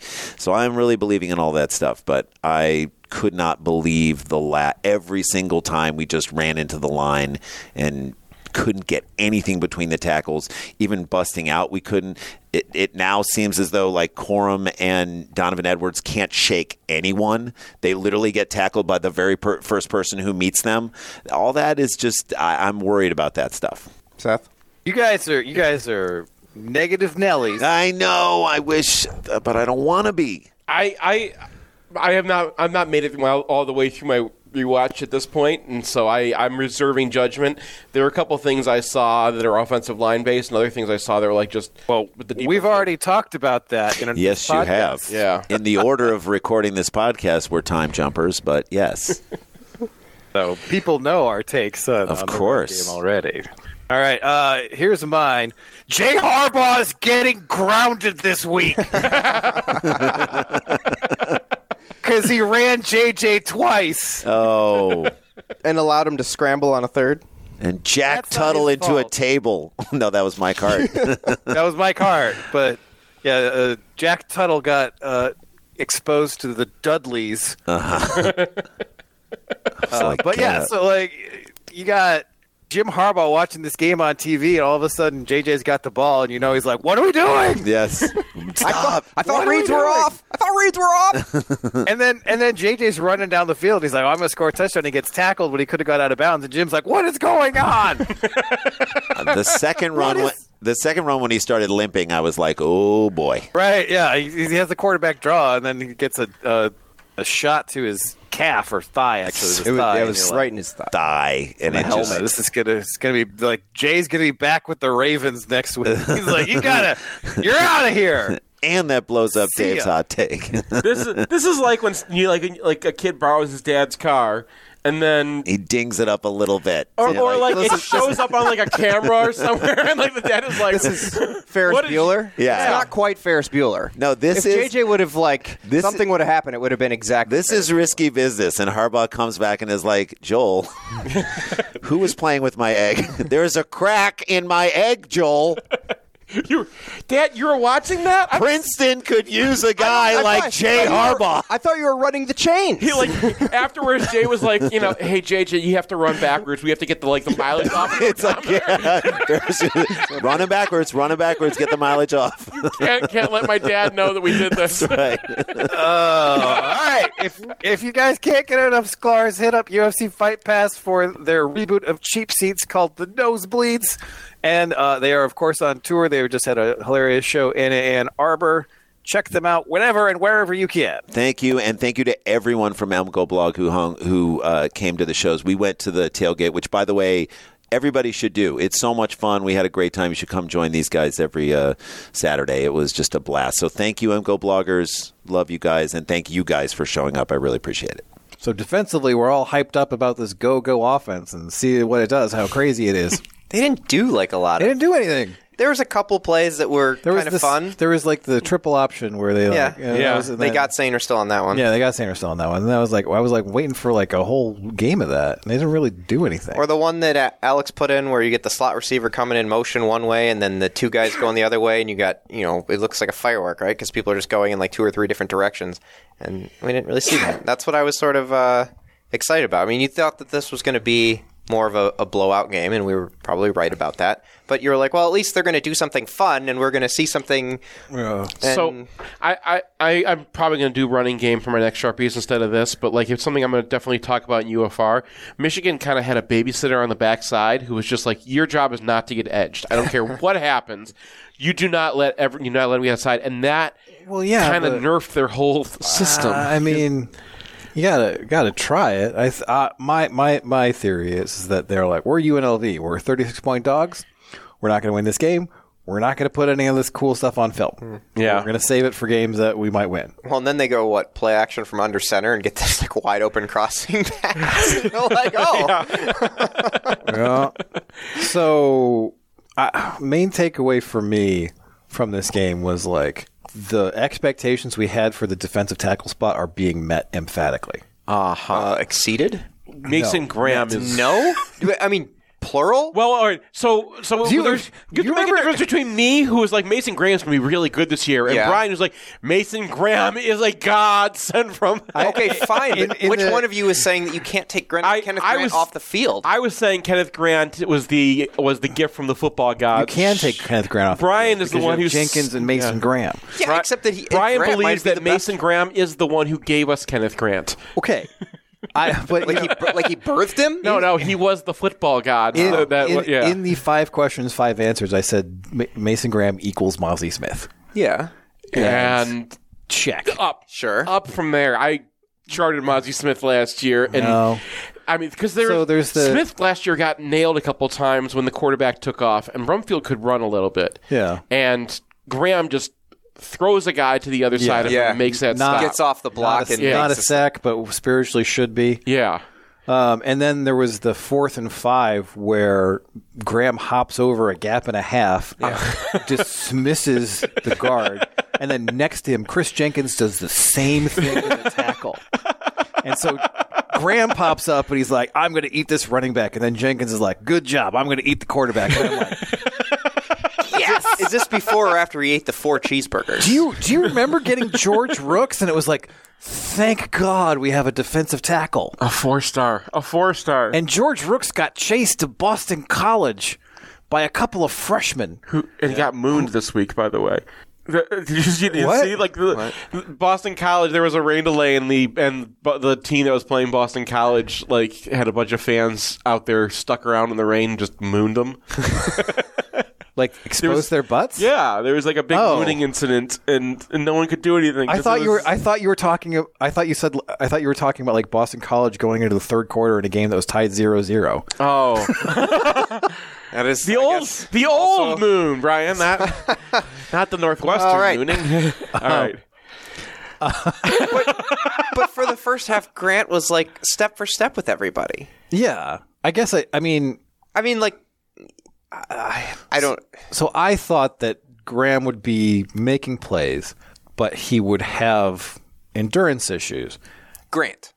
Yes. Sorry, and they don't. It doesn't matter. Well, they only play because you just pull them off the field. Well, and you put your other all Big Ten defensive tackles. But they also don't play many plays. I mean, or you put your punt team on the field. Yeah, that's right. Yeah. So, given the state of what's going on, I mean, like Cam Good's making plays. What is going on? Cam Good almost was going to incinerate Brumfield. Oh my God! And part of that he was going to explode into a lot of pieces. Part of that was the fact that UNLV's offensive line was just not blocking guys. That's true. So the 2 Jalen Harrell sacks on the same series, people, so we got some tweets like, "Oh, you guys, Jalen Harrell, heard what we talking about?" Nobody tried to block Jalen Harrell. Yeah. Well, I mean, Quentin Johnson made one of them. Like he should have had the sack. Well, that's probably going to be mostly an RPS because they send him on the definitely blitz. RPSs. Yeah. And then the other one, Harrell threatened the tackle outside. The tackle sets up outside. Barrett comes barreling in, takes out the running back, and then Harrell just goes inside of all of that. He's like, free quarterback. Yummy. To me, that's +2 Barrett, +1 Harrell. Yeah. So I'm not going to be knocking Harrell this to like just But this wasn't like a shift in the overall narrative. Yeah. What might be a shift in the overall narrative was Derek Moore. Yes. So that's what I wanted to know. The get off on his sack was absurd. Yeah, that was really good. But is that left tackle just kind of like a pillow? Left tackle is probably not very good. Yeah. Granted. But if you watch that play, it's just bang. And it's like watching high school film sometimes where you're like, okay, the guy he's playing isn't good. But it doesn't matter. Just the physical ability. You can just see it. It pops. He was around. Like, it was no contest. Yep. And, like, I didn't even get a hand on him. And if you can do that at 260 pounds as a true sophomore, I mean, Omar Cumming. Yeah, keep in mind, he's more than a year older than most of the guys in his grade. He's like the same age as J.J. McCarthy to like a couple weeks. So like he's more of a junior than a sophomore. He was also 280 last year. Yes. So we are seeing a revised version. So we're seeing Derek a lot Moore. less of him, is what you're saying. And so, and his get off was something that was front and center in his recruiting profile. But we didn't really see it last year. Now we saw it. And along with Braden McGregor making a couple of big plays. So he's the guy that after Grant, I mean, all defensive tackles had good days, but I thought he had like a very nice. Well, so he strings out that run, gets that big TFL where he splits a couple of guys, and then you can't leave him unblocked. Yeah. If you're going to try to run a mesh point. He ran the guy down. Yeah. So he played both sides of a mesh point on another TFL, and I'm just every time people leave him unblocked and like, okay, we can run away from this guy. No, you can't. No. Or we're going to option this guy. It's like, no, you can't. And I mean, that's a really weird skill for Braden McGregor to have. Well, and then when he knifes in and then the guy trips, and I thought that he got a hand on him. He did, yeah. He didn't. You're talking about the other one. The first one, he got his hand on his foot. First one he did. The second one he slips. And it looks like McGregor trips him up, and I was like, oh, he got him, and on replay he didn't. But he was right there, and that's still a nice replay, play. I think they were going to call the hold because the referee was already reaching in to call the hold there, and then he sees the guy go down, and he's like, I'm not going to waste everybody's time on this. So, I mean, I was really... I mean that because we've after week one and sort of through the preview, we're kind of like, all right, we think we know what we're getting from the defensive tackles, and they're probably going to be pretty good. And the thing that we wanted to see was Moore and McGregor and maybe some Stewart popping a little bit. And it feels like we saw one of those plays with Moore, and then McGregor made a number of plays. He may not get the straight up pass rush that Moore does, but he made you were saying, Seth, last week. The job that they gave McGregor, he executed to a T. Yeah. And this week, it looked like he was breaking through guys even more. This week, he made plays. Last week, he did his job. And this one, he beat a guy. But that's the difference between, Jalen Harrell does his job, and he deserves to be on the field because he does his job. Yeah. When the way you pass a Harrell... Sometimes Darren Hull does someone else's job. Yeah. Exactly. Cade Stover. Eat it. So, yeah. But what did we want to see from the defensive line earlier this year? We wanted Moore to flash. Yep. We wanted Grant to flash. I was assuming Mason Graham, but I think even the assumption of Mason Graham is being exceeded. We knew what Chris Jenkins was going to be. But the thing is we've had 2 games where any run between the tackles is nothing. Mm-hmm. There's no chance. You run inside zone against Michigan, you have no chance. They're running zone reads, so they actually have an extra blocker when they're doing this. It doesn't matter, and it doesn't make a difference. And it's not because the linebackers are playing well, but the line is destroying. The line is part of the reason the linebackers can play that aggressively, and it hardly gets to them. Yeah, the number of plays where it's like, okay, there's a linebacker in the gap who's making a tackle. There's no gap. Yeah. So that brings me to an interesting question because, and I was thinking about this on the rewatch. I was like, okay, you're watching Michigan's D-line win a lot of these battles. And then when you think back to Alex's enemy piece where he's like previewing all of the offensive lines and he's like, I don't like any offensive line. So now you're kind of like, all right, there is going to be an uptick in quality from ECU and UNLV. There has to be, right? Yeah. But how much and who? I mean, you're kind of thinking people are talking Penn State up a bunch, but you know, the last time we saw that was probably the Paterno era. Purdue's offensive line's been pretty good so far this year. Yeah, I mean, they may be the next one. I mean, and that doesn't matter. But Ohio State, sorry, yeah, they don't count. I'm trying to name people on our schedule, and I got to Purdue. How late did we play them? Because I went in November. Yeah, it's the last game that I think everybody thinks Michigan is definitively going to win. I just don't think anyone's blocking this defensive line all year. I mean, if that's the case, though, and that we get to Happy Valley with that defensive line playing like this, and then Ohio State, like, I mean, man, I don't even want to say it. We've seen what Ohio State's offensive line looks like this year. Mm-hmm. It doesn't look like they're going to. I mean, I want to see them again. You know, you want to see them Notre Dame. Like, I'm really, really interested in that game because I want to see, because Notre Dame's going to have guys, right? Like, on both sides of the ball. Penn State plays, Iowa that same night, I think. And Iowa's, like, a real team, too. Well, Penn State lost Landon Tengwall on the eve of the season, who was expected to be a starting left guard. And maybe their second best lineman, depending on how much you value Fashanu. I mean, I guess I would value Fashanu quite highly. But you're telling me that James Franklin suddenly has a backup guard who's going to block these guys? Well, that was what Alex said. Is like they basically had 6 offensive linemen, so they moved their depth guy in. So they don't have a depth guy anymore. But I mean, did you guys watch a bit of like they toasted, you know, an FCS team, and even then their offensive line was not really. I didn't see any of that game. There was like a lot. Their running backs had to make some plays and like spin out of guys at like 2 yards, and then once they were free, no one was tackling them. And it was not the offensive line of Penn State that. So you're just looking at this defensive line from what we've seen just so far, let alone what they could become when you get more reps and more practice time. Because a lot of them are young, right? I mean, save Jenkins, like the tackles are in their second year. Josiah Stewart's in his second game at Michigan. Moore's in his second year. We have Benny, who's still got upside. Yeah. So. Benny, who wanted to be in the. He's like, I can hit a guy too. I'm involved. Look at me. I'm like, oh no, I mean, I thought Benny. I thought that was pretty borderline. I think, given where the game was at that point, hitting the quarterback after the play was like he had an opportunity to stop himself. It was like ball out, one step. I don't know.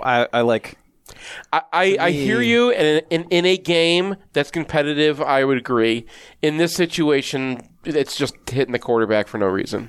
Well, he could have stopped. Yeah. If you could stop, then they get the call. I don't know. I don't know. Spiritually, I'm with you, but I'm not going to complain about that call. In any case, there's not really a whole lot to talk about with linebacker play because, as I said, nothing really got to him. No real notes. Barrett made a couple of plays. You said the blitz that created the sack. He recognized the swing pass really early in the game and got out there really fast, stuffed him at the line. That's Colson nice was play. The guy they used often. I told you they had the strategy of making sure there was always an edge player, and a lot of times it was just the defensive end. I think most defenses are predicated on having an edge player. But I'm saying you're making. They had a guy babysitting a short edge. They were not going to let him get to like the hash marks and start playing their games out there, right? Okay, so Colson and then Barrett and then Houseman played a little bit. He, I think, tipped a pass that was almost intercepted by, I believe it was like Keyshawn Harris that Something we like never that. really got a review. Yeah. And then there was another play that he made where he kind of gets deked by a runner and still gets back into it and lunges and makes a nice tackle. I thought it was a pretty athletic play. That was impressive because at that point I was like, all right, he just missed this tackle. But and then he's actually able to. So was that great? Like kind of loses his leverage, but then I've done things before where I like give a guy like -1, +1 tackling because like basically he had a -2 and then fixed it, but saved one. But like it depends on what the result of the play was. If you're in space and you make a tackle and you leak a few yards after contact, that's probably going to be a half point to me. Yeah. It depends on what when they had a diamond play where like and he got out there and that was a bad angle. Yeah, they got tempoed on that. Yeah, that was an RPS. There were 4 players. They were just UNLV super late for Michigan to line up. And that was like 8 yards. And this offense barely got over 100 yards until the backups got in. Yeah. And well, with all the TFLs, I think they're at 40 yards or something like that at halftime when the game was already over. Yeah, and so the back seven, well, the secondary, again, was missing Rod Moore. Will Johnson got in for like a series or something. And it was like weirdly in the middle of the game. Yeah. Like he didn't start, and he didn't come in right away, and then he plays a few times, and you don't see him again. It might have been like, oh, do you feel it? Yeah. All right, stay off the field. You don't need to be here. I don't know. I think they warmed him up the first. Yeah, because he was dressed both games. Yeah, he was warming up as a first team player, and then. But in any case, he's obviously on the verge of a return. Yeah. Rod Moore didn't see the field. Neither did Makari Page, so might be a little bit longer. But we've seen Keon Sabb play like a promising sophomore. He made a couple of mistakes, made a couple plays. Yeah, I thought he had an edge contain that he completely whiffed on the scramble. Yeah. And would have liked to see him maybe finish that tackle.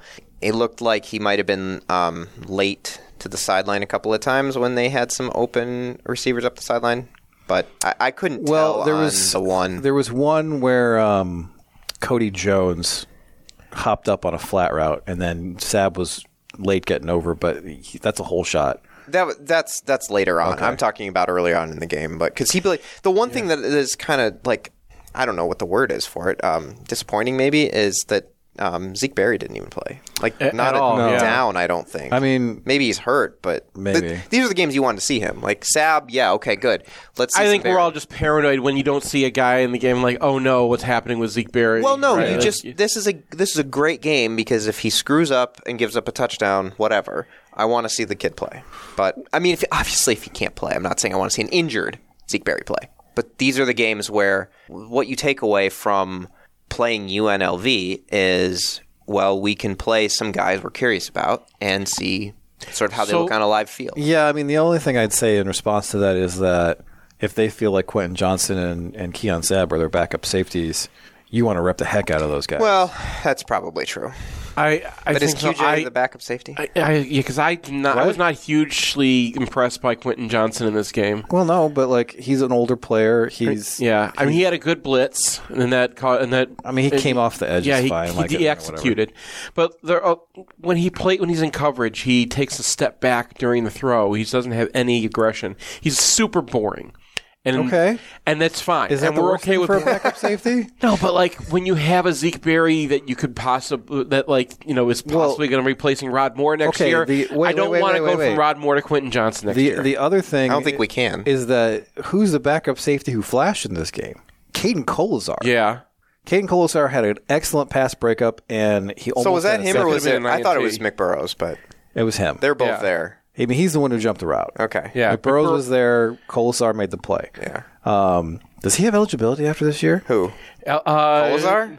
Because he got a red shirt. He gets a red shirt last year for an injury, and he got a red shirt for 20. So I mean, I don't know if he wants to. He's going to go into medicine. I don't know if he wants to sit around and like see how long football lasts. But he's the guy who made some plays, and then I don't know, man. The other walk on, Keyshawn Harris, hasn't really put a foot wrong so far. No, he's been there was somewhere. Craig is flying flags.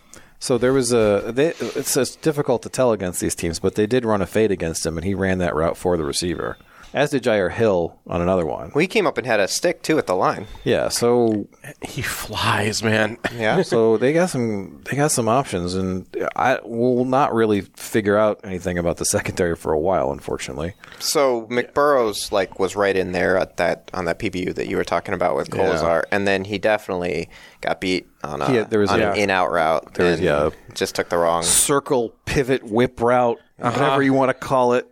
I called it Z route for years, and I guess it's not even one of the main names for it. I call it circle, I guess. Yeah. Whip is cooler. I'm going to call it whip. Yeah, he got whipped because he had help to the inside, and he jumped and was like Yeah, but it kind of feels like they think he's their best option behind Sainer still at nickel, because what they did a lot is they had him at nickel while Sainer still was playing outside. Yeah, which feels like a contingency plan that they wanted to rep a little bit. I mean, that's not bad. Yeah, I mean, it tells me that McBurrows is not going to be a cornerback because their next option is going to have Sainer still play cornerback. And they're committed to him being a nickel now. Also, they've moved to Maureen Walker, who we haven't seen because he's probably still hurt. He was out on the list today. But then they play Jair Hill, and you're starting to see some things you like there, and it's probably Jair Hill's still on track to be starting at the end of the year, I think. And I just get a feel watching that guy. But even if not, the question is, he going to pass Wallace? I don't think so. I kind of don't think so either. There was a moment where Wallace just way overplayed the edge. Well, and let early, and he let the guy turn inside. Yep. And that was front and center in his scouting report that he's not a great tackler in space. He's good at setting the edge and making sure, but he's just way overplays. That wasn't a tackle in space. That was just getting wrong-footed. If you're this defense, nobody cares. Yeah. And if you're looking at this from the perspective of we're going to the Ohio State game, what's most important given we have this defense and Ohio State has that offensive line? Yeah. It's don't be a freshman. Yeah. Don't blow something. Don't give up a touchdown. Yeah. Like a deep ball. We can live with 5 to 10 and extra yards on a slip. Like YSU did when they actually looked competitive against Ohio State. We'll get to that in the Jamie segment. Thank you. So now we should probably move to special teams. Clean that up. Turner didn't yank an extra point.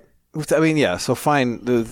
It does feel like the punt return situation is a bit of a caretaker situation because the first half it was Jake Thaw again, and then they went with Tyler Morris. I'm in on Team Morris. Well, and the thing is that Thaw is supposed to be the guy who's out there to catch the punts. But sometimes he doesn't, right? And there was a 40-yard punt that he let drop 10 yards in front of him. And I was like, okay, because he was 60 yards deep when it started. But that's part of the problem is you also have to line up in the right spot. And I understand that you're getting 20-yard punts and 50-yard punts and blah, blah, blah, blah, blah. But, after a few of them... No, there was a 30-yarder, and I understand why I didn't field that. But if there's a 40-yard punt, you have to field that. I understand what you're saying is there is a path to being the starting punt returner if you're a walk-on. But that is... fielding the right punts, knowing where to go all the time, never missing a catch, and you got to be Jabril Peppers without the athleticism, right? Yeah, you just have to catch punts, and if you did that on this team, for the most part, I'm like, sure, yeah. But balls start hitting ground, and I'm just like, next, next. I thought that we had something there with Morris, and I think that could be going forward. Now if he starts if they're going to play him a lot on offense and he's going to get a bunch of targets, maybe not Roman Wilson targets. He's not going to pass Cornelius Johnson, even if I want him to. But if they start lining up 3 wide receivers a lot and that becomes a thing, then we can kind of talk about it. But if that's the case, then who can return punts. Carmelo English? Donovan Edwards. I'm a little surprised they haven't tried that already. They can't get him the ball in any other creative way. Well, they had him back to return kicks against ECU, and ECU never had any kickoffs. Well, that's going to be a thing for quite a while. How many kickoffs are we going to return? We're going to get punts more than kickoffs. Yeah, won the opening second half kickoff. Michigan should just stop practicing kickoffs. Doesn't matter. Yeah, you guys can't score anyway. Yeah. So the other thing that was notable on special teams is I think we have pretty definitive proof that Tommy Doman is just going to be a dude as a punter. It's just boom, boom, boom is what I wrote down. There was the penalty in the second half, and I was like, good, I want to see this again. We lost 15 yards in that exchange. I don't care, but I was like, I want more sample size for Tommy Doman. But that first punt, that goes up in the air and it lands on the 6, and there is no way to return it. Wasn't there someone on Twitter who was talking about one of those and it was like a 5.6 hang time? Yeah, just what is this? I mean, Brad Robbins was slandered by Jim Harbaugh this offseason. Was like, Tommy Doman is doing things I've never seen a punter do before, and I'm like, okay. Not slander anymore. So, and then his kickoffs are just like, no thanks. Except for the one against ECU, that was bait. Yeah. That was which is fine. I mean, that was the Doug Fogue thing, right? Well, but the hang time on that was even crazier. Our seats were right by where that return was, and we were all yelling, "Return that! Return that! Please return that!" I was like, your boy Mullings had a nice return. Yeah, I guess. Yeah. I mean, got to the 30. Another opportunity to hurdle a fool that was missed this game. Wow. Is Mullings the hurdle a fool guy? He's my hope this year. Those guys, big burly backs often do get to hurdle because defensive backs will try to take him out at the knees. Exactly. Did you see the Keon Coleman hurdle? Yes. He jumped out of the screen. He cleared that guy by another guy. It was like he's running track, flooring it down the sideline, jumps, leaves the screen, comes down on his feet, and just continues running. And you're like, what? Anyway. Former Michigan State receiver Keon Coleman was pretty good again this week. Boy, I bet he's happy he got out of there. Maybe they all knew something. Maybe that's like they knew. The thing now to me is like you're looking around and seeing everyone bolt, like Thorne and Coleman, and then like didn't a corner leave, and you're like, oh, maybe they got it. Anyway, moving on. That is Morgan also had a kick return. Yeah, looks fun. Put the ball in his hands. Yeah. I mean, there's just not a whole lot. I mean, that's the thing. He had the catch down the field, and you're kind of like, okay, so for guys like him. Or I don't know Moore's speed or things like that, but like for Samaj Morgan, like, you know, that's a good way to get him touches. If you're not going to redshirt him, if you're going to redshirt him, great. They should redshirt him. I mean, they don't need him to not, because you got Mullings, and the NFL is not going to be like plucking him unless he's ungodly as a receiver as well. So that's true. Well, but it is worth noting that he was targeted downfield on the Denegal pass, and he brought it in. Yeah. So a lot of these little gadget guys, like Dennis Norfleet, like AJ Henning, are just not people you can target downfield. Yeah. And hopefully that means he's not in that box. Well, and they played English a little bit too, and so all these guys are getting opportunities, and they're going to need more receivers. They're going to need some of these freshman receivers to come through. Yeah, like one of those guys is probably not going to redshirt. We did not see Clemens, right? I don't remember seeing him. He got out there. Did he? You don't think he had a catch or a target? Yeah, okay. He was out there. But he wasn't out there much. Maybe he's going to be the blocker this year. I did have one more special teams thing. Joe Taylor on the gun. Oh, yeah. That was a great on the punt return. Well, then the punt return where the one guy blows up the other one. Yeah. So that was kind of a wash. But those punts were 45 yards, and the ones that were returned, it's like the gunner's immediately going to get you, and a lot of them were just fair catches. So it's like, I'll be interested to see what happens if Michigan has like a 55-yard field goal opportunity. Also, not expecting a ton of punts. He's going to come in for that. I mean, if that has kind of that's like what we talked about. Like where's the Doman line? If Turner, Turner did hit a couple of bombs in week one, but I mean, where's the Doman line? There is 55? no line. Those lines are so made up anyway. I've never figured out where they. 55. That's my 55 is your Doman line. That's what I was thinking. All right, we're gonna take a break. Come back, talk to Jamie.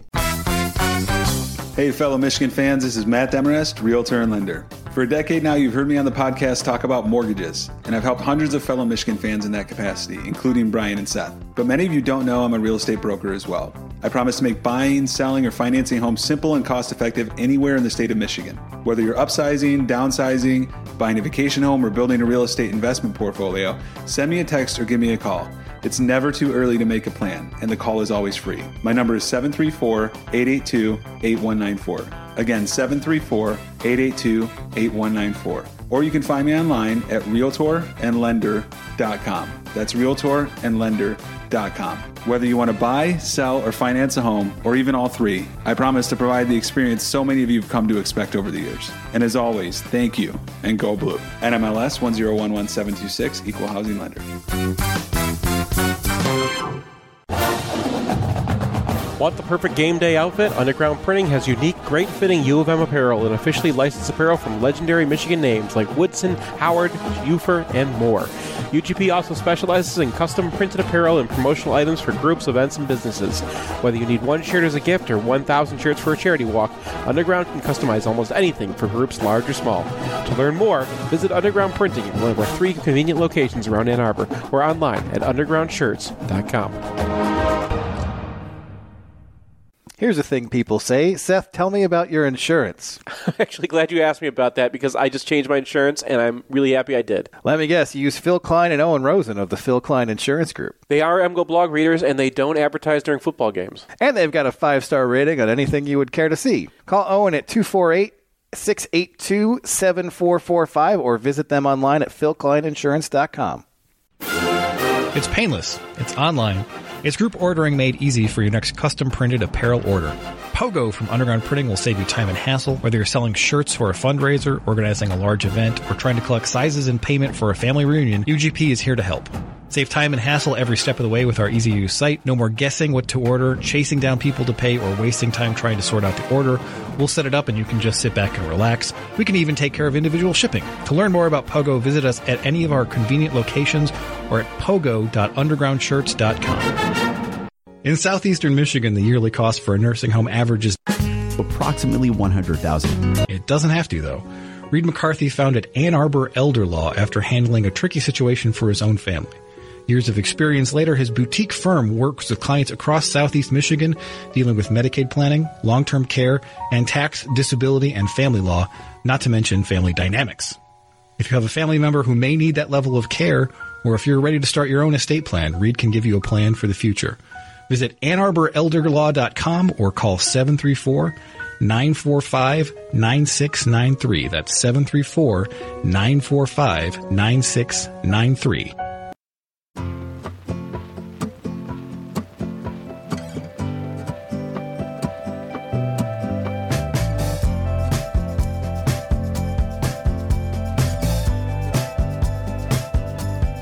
Life goes in cycles. It's a merry-go-round. I've been working off that juju from my hometown. I am a rebel, all American made. Jesus Christ and the devil, yin and yang. There are no hard feelings. How can I help you? It's time I get away. We welcome in Jamie Mack of JustCoverBlog.com. How you doing, Jamie? I'm doing well, guys. You asked me where I wanted to start. Let's start with Iowa State, because only now have my eyes recovered from having watched that. Oh, my God. Cade McNamara, 12 of 22, 123 yards, 0 touchdowns, 1 interception. Look what they've done to my boy. Yeah. Iowa State actually outgained Iowa 290 to 235 yards. Yeah. Iowa! Right. And not to channel the local Ohio State fans in my neighborhood, but Iowa basically only had 2 plays. They had a 69-yard run by the redshirt freshman Patterson that set up a field goal, and then they had a 35-yard pass down the seam to Luke Lachey that set up a touchdown. You take those plays out, they only had 2.8 yards per play on their other 49 offensive snaps. You know what they had, though, Jamie? They had 2 different running plays. They did. You know, we talked earlier in this podcast about how, like, teams have to be outside zone. You have to know what you're doing with outside zone. And, like, you have to have something besides outside zone. Iowa, for years, has not had anything besides outside zone. And you know what they did? They ran a power in this game. They pulled somebody. So they had a total of 9 first downs in this game. Uh-huh. That they won. Yeah. It's well, they had a defensive touchdown. Oh, Jamie, I got a question for you. Sure. Brian Ferentz gets the axe. If Iowa does not score 25 points a game, do defensive touchdowns count? They shouldn't, but I bet they do, because I bet they do too. They'd use any loophole to keep this guy around, right? Defense is going to save Brian Ferentz's job and running power. That big run was on a pole, right? Absolutely, it was. So there you go. Iowa. Cade has brought the Michigan to Iowa. And it's only a matter of time. False. Yeah, Iowa has brought the Iowa to Cade. That's what's happening. Right. 5.6 yards a pop, and if you take out a 35-yarder to Lachey and then a 23-yarder to Eric All, he only had 65 yards on his other passing attempts. What were his yards per attempt to the wide receivers? I don't have that broken down, but I do know that the tight ends combined for 6 catches and 90 yards. 6 other Hawkeyes caught a ball, and only one of those receptions went over 8 yards. So that's a complicated way of saying not very high. All right. Moving on, the game of the week, according to Fox, was Nebraska versus Colorado. This was a nothing game until the end of the first half, when Jeff Sims decided he would be Santa Claus again, with fumbles and interceptions, and he just... I think, all right, so I need someone to look up and find out who has the record. I was trying to do this yesterday.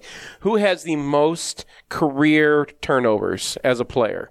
So, like, your fumbles and your interceptions, because, like, he's got to be getting there. He's at 37, I think, total, and he's still got all of this year left. He might play. I mean, I've never heard of somebody having 50 turnovers in a career, because normally once you get to the first 30, they'll bench you.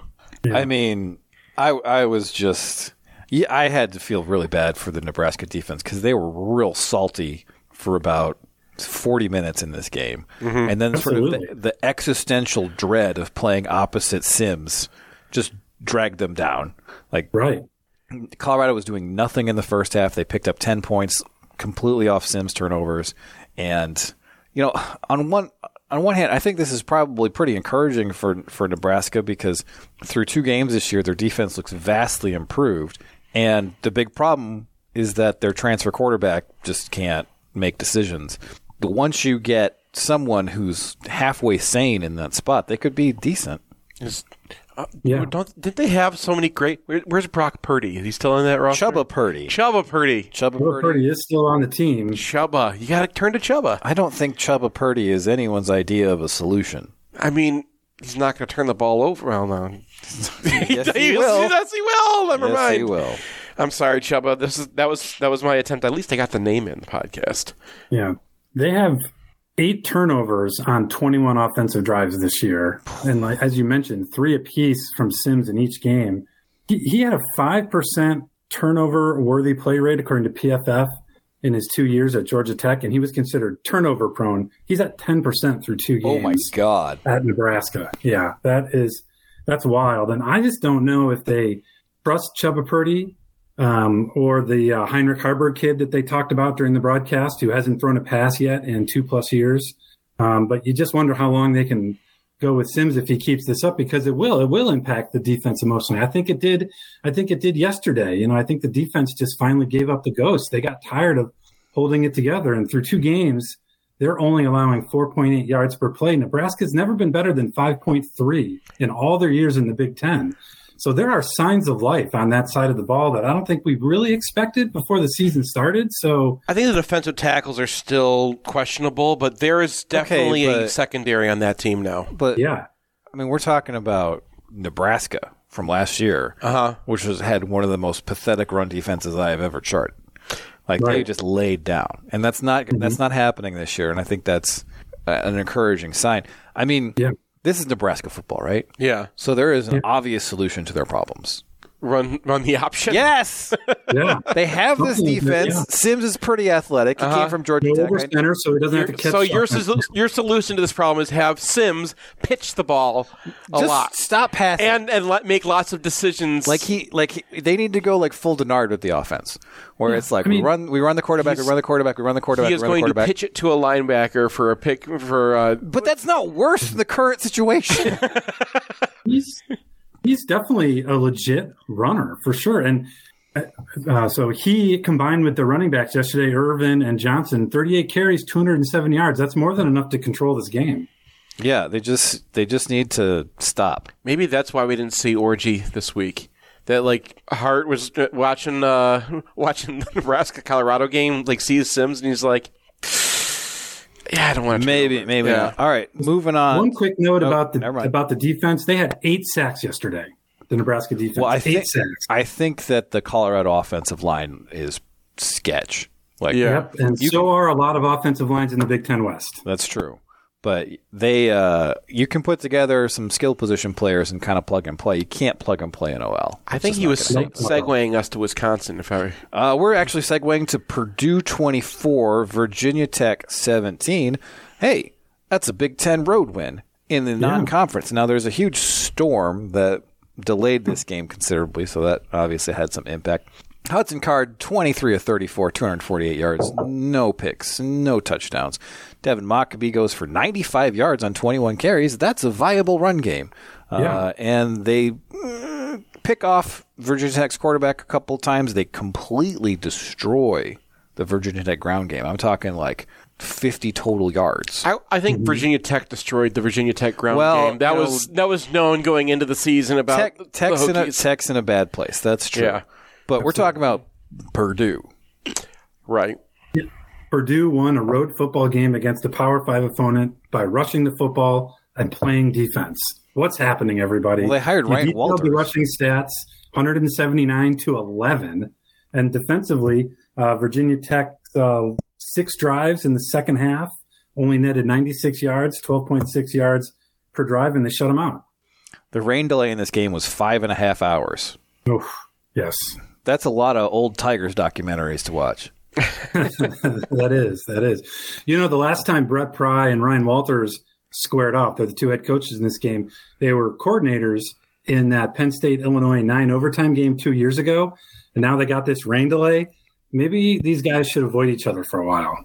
I have a note from the AP story on this game. Purdue players spent much of the delay playing spades or hangman. That is. Can you imagine playing hangman for 5 hours?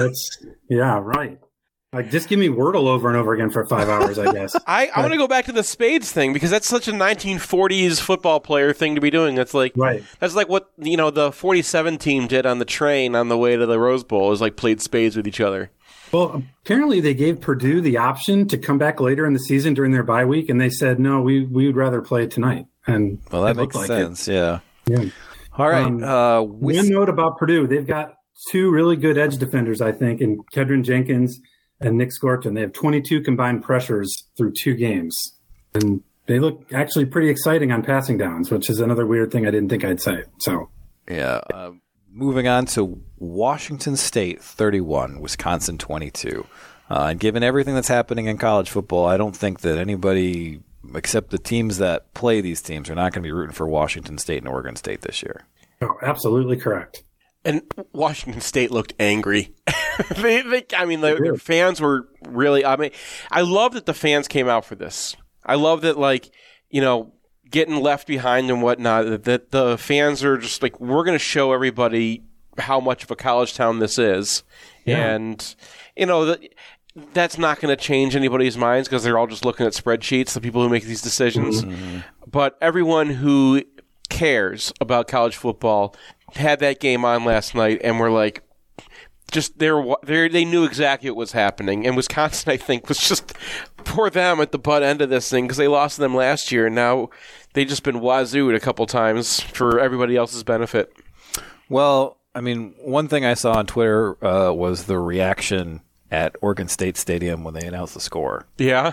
Which was... Oh, I didn't see that. Yeah, it was emotional. Like, you got to really feel for these fans who have just been ejected. And it'll never be the same for them again. And it's extremely depressing that this is the way college football is going, where it's like we could. Yeah, I agree 100%. Pac-12 After Dark probably doesn't exist without those 2 programs. All due respect to some of the other teams in the league, but that's sort of those are the 2 quintessential programs. Oh, are you up late past midnight gambling on football? Oregon State or Washington State were almost always involved. And I think everybody is pretty high on the Beavers this year, that they could be a dark horse contender maybe for the Pac-12 title game. And it was nice to see that Washington State looks like they've got a good squad this year too, because they not only played lights out, but it looks like they've got some really good players on both sides of the ball. Yeah. Oh, who was the for the Wisconsin perspective though? So they bring in Luke Fickell. They discard their identity. Tanner Mordecai throws 40 times in this game, has 10 more rushing attempts, which are mostly either scrambles or sacks. Ches Malusi and Braylon Allen have a total of 19 carries. Braylon Allen carries the ball 7 times. How many catches did he have, though? I remember they were just kind of getting them in the ball on 6 for a total of 12 yards. Exactly. So their 2 main running backs, 19 carries, 69 yards. Nice. But this, feels wrong. It's a sin against college football for Wisconsin to not be Wisconsin, and I feel that they are being punished. Yeah, it just goes to show that kind of radical program identity changes are a lot easier on paper when people are writing about it in the offseason than they actually are in practice when you are going against an enemy on the field, because they just looked ragged, especially from the start. They kind of picked it up a little bit, in the third quarter, but, and it's not just on offense, guys. They've switched philosophies on defense. Gone is the defense that put 4 linebackers on the field and just terrorized people.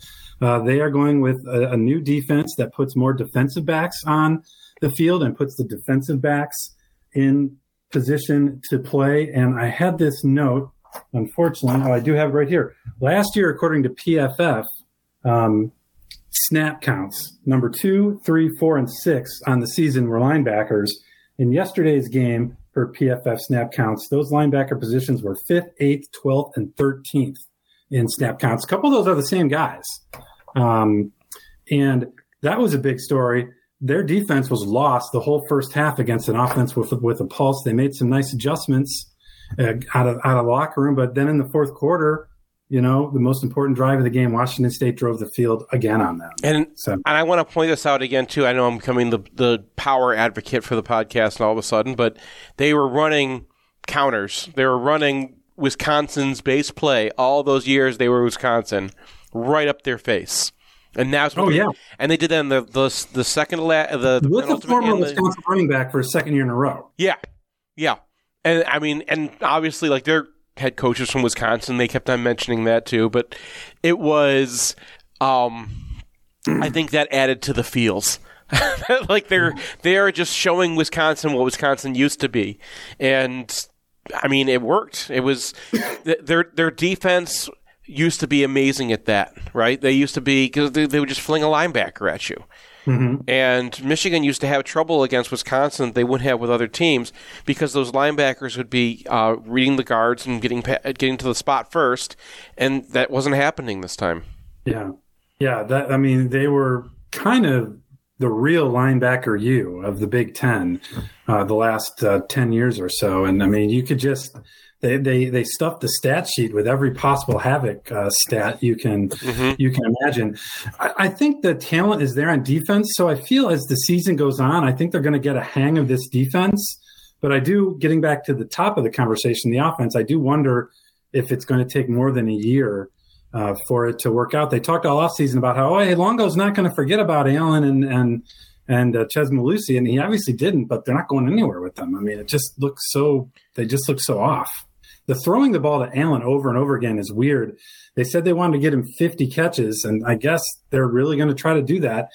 But he was not open on any catch. If it was a screen pass, they had it blown up, and if it was out on a quick pattern, he had a guy draped on him immediately. So for a new offensive look, that thing did not fool Washington State at all. Ohio State 35, Youngstown State 7. We usually skip these games, but this was 7-7 late in the first quarter. Kyle McCord, 14 of 20 for 258 yards, 3 touchdowns. Devin Brown doesn't look that good. Harrison and Egbuka get off the schneid. Harrison has a couple touchdowns. Egbuka 1. Still, I mean, Ohio State favored by 46. Only scores 7 points in the second half. Just kind of feels like a vintage Ohio State team puts up 70 in this game. Well, they were not covering guys. Like, why YSU... I mean, the reason why McCord finally hooked up with Harrison and like everybody could breathe a sigh of relief was because Harrison was completely uncovered. Like there was nobody on screen when the ball got to him. Yeah. So, I mean, sure, go ahead and score those. But, YSU had a couple opportunities. It wasn't just, they had an opportunity to, I think, go ahead at one point. And they're about to kick Ohio State off the field. And they just commit like a very soft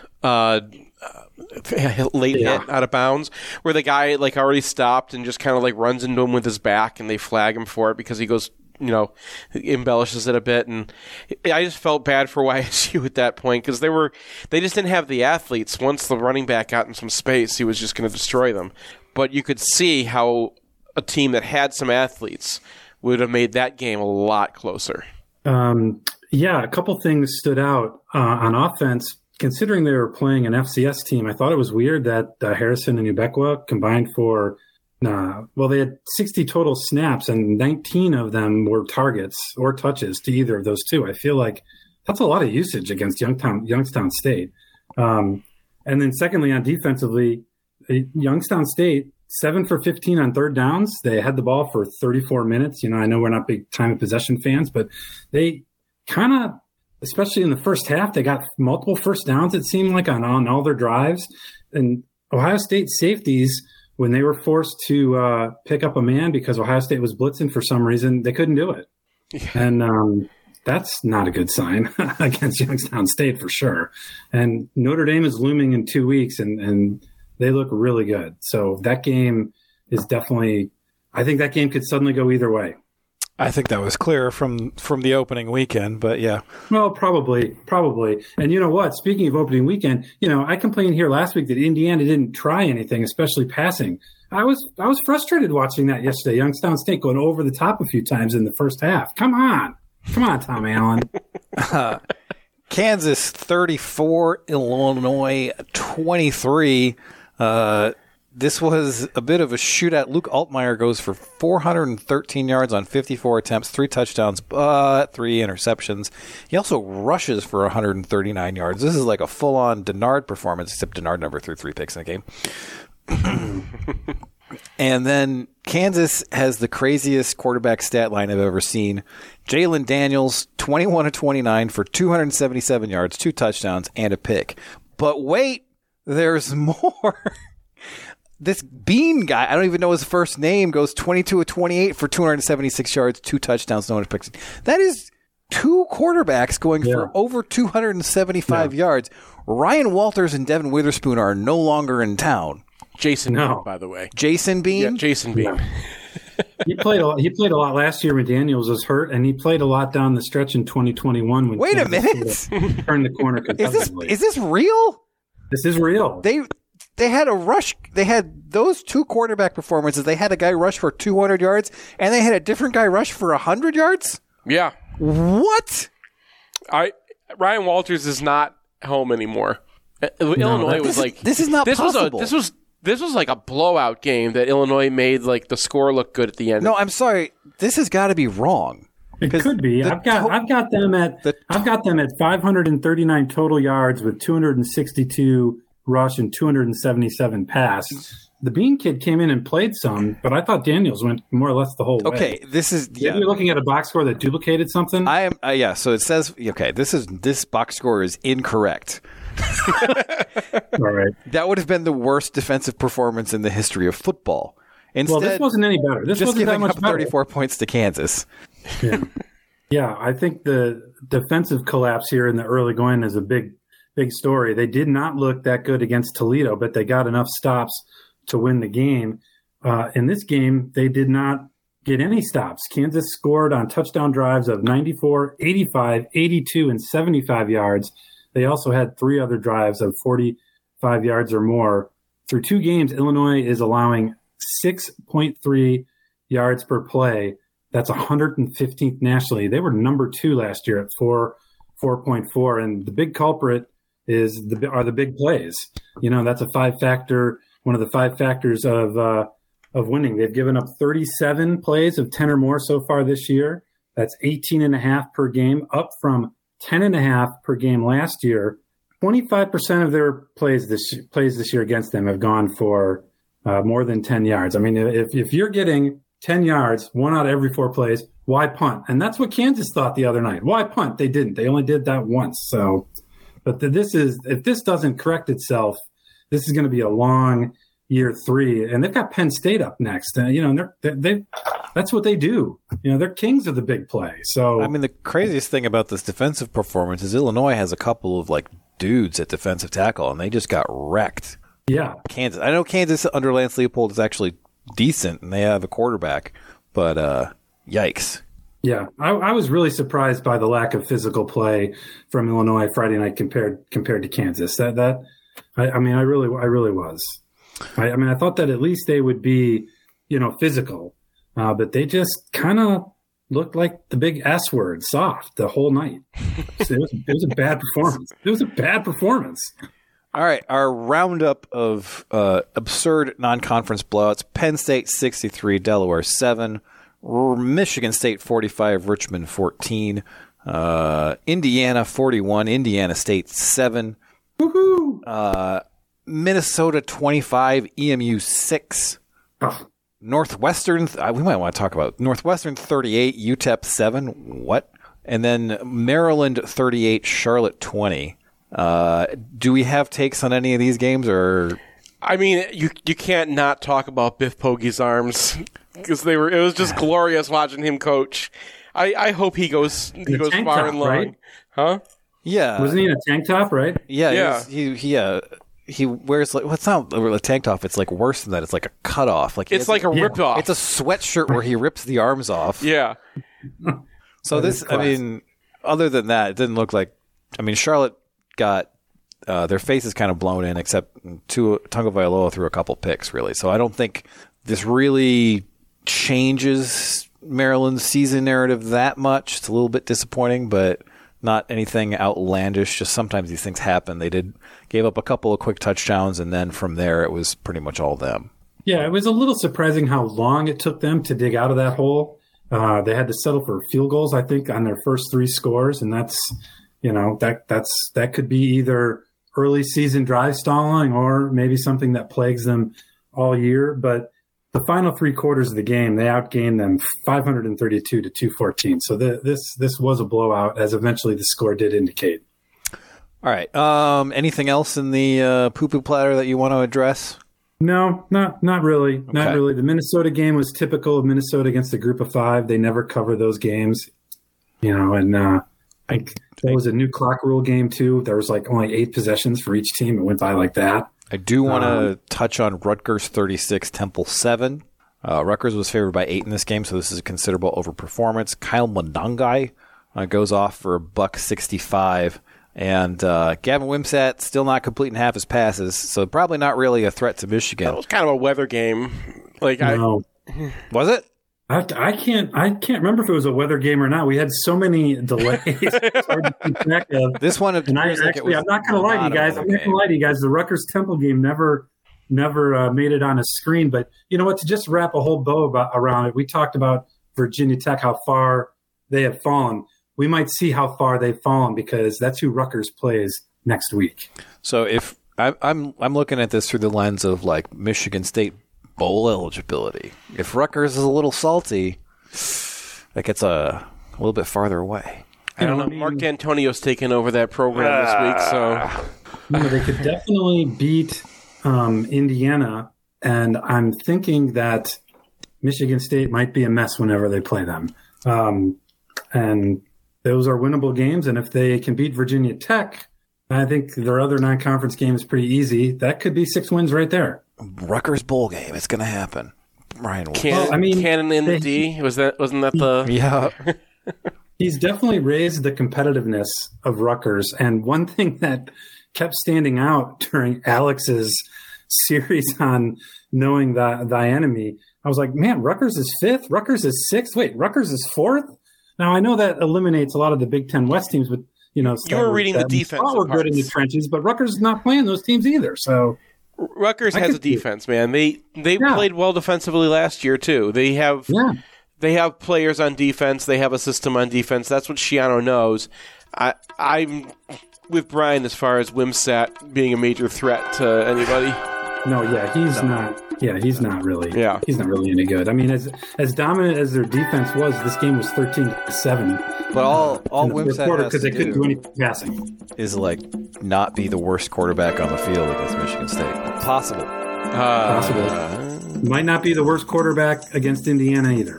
Definitely not against Indiana. He might not be the worst quarterback against Virginia Tech next week. Or Ohio. No, that's too far. All right. Thank you, Jamie. We'll talk to you next week.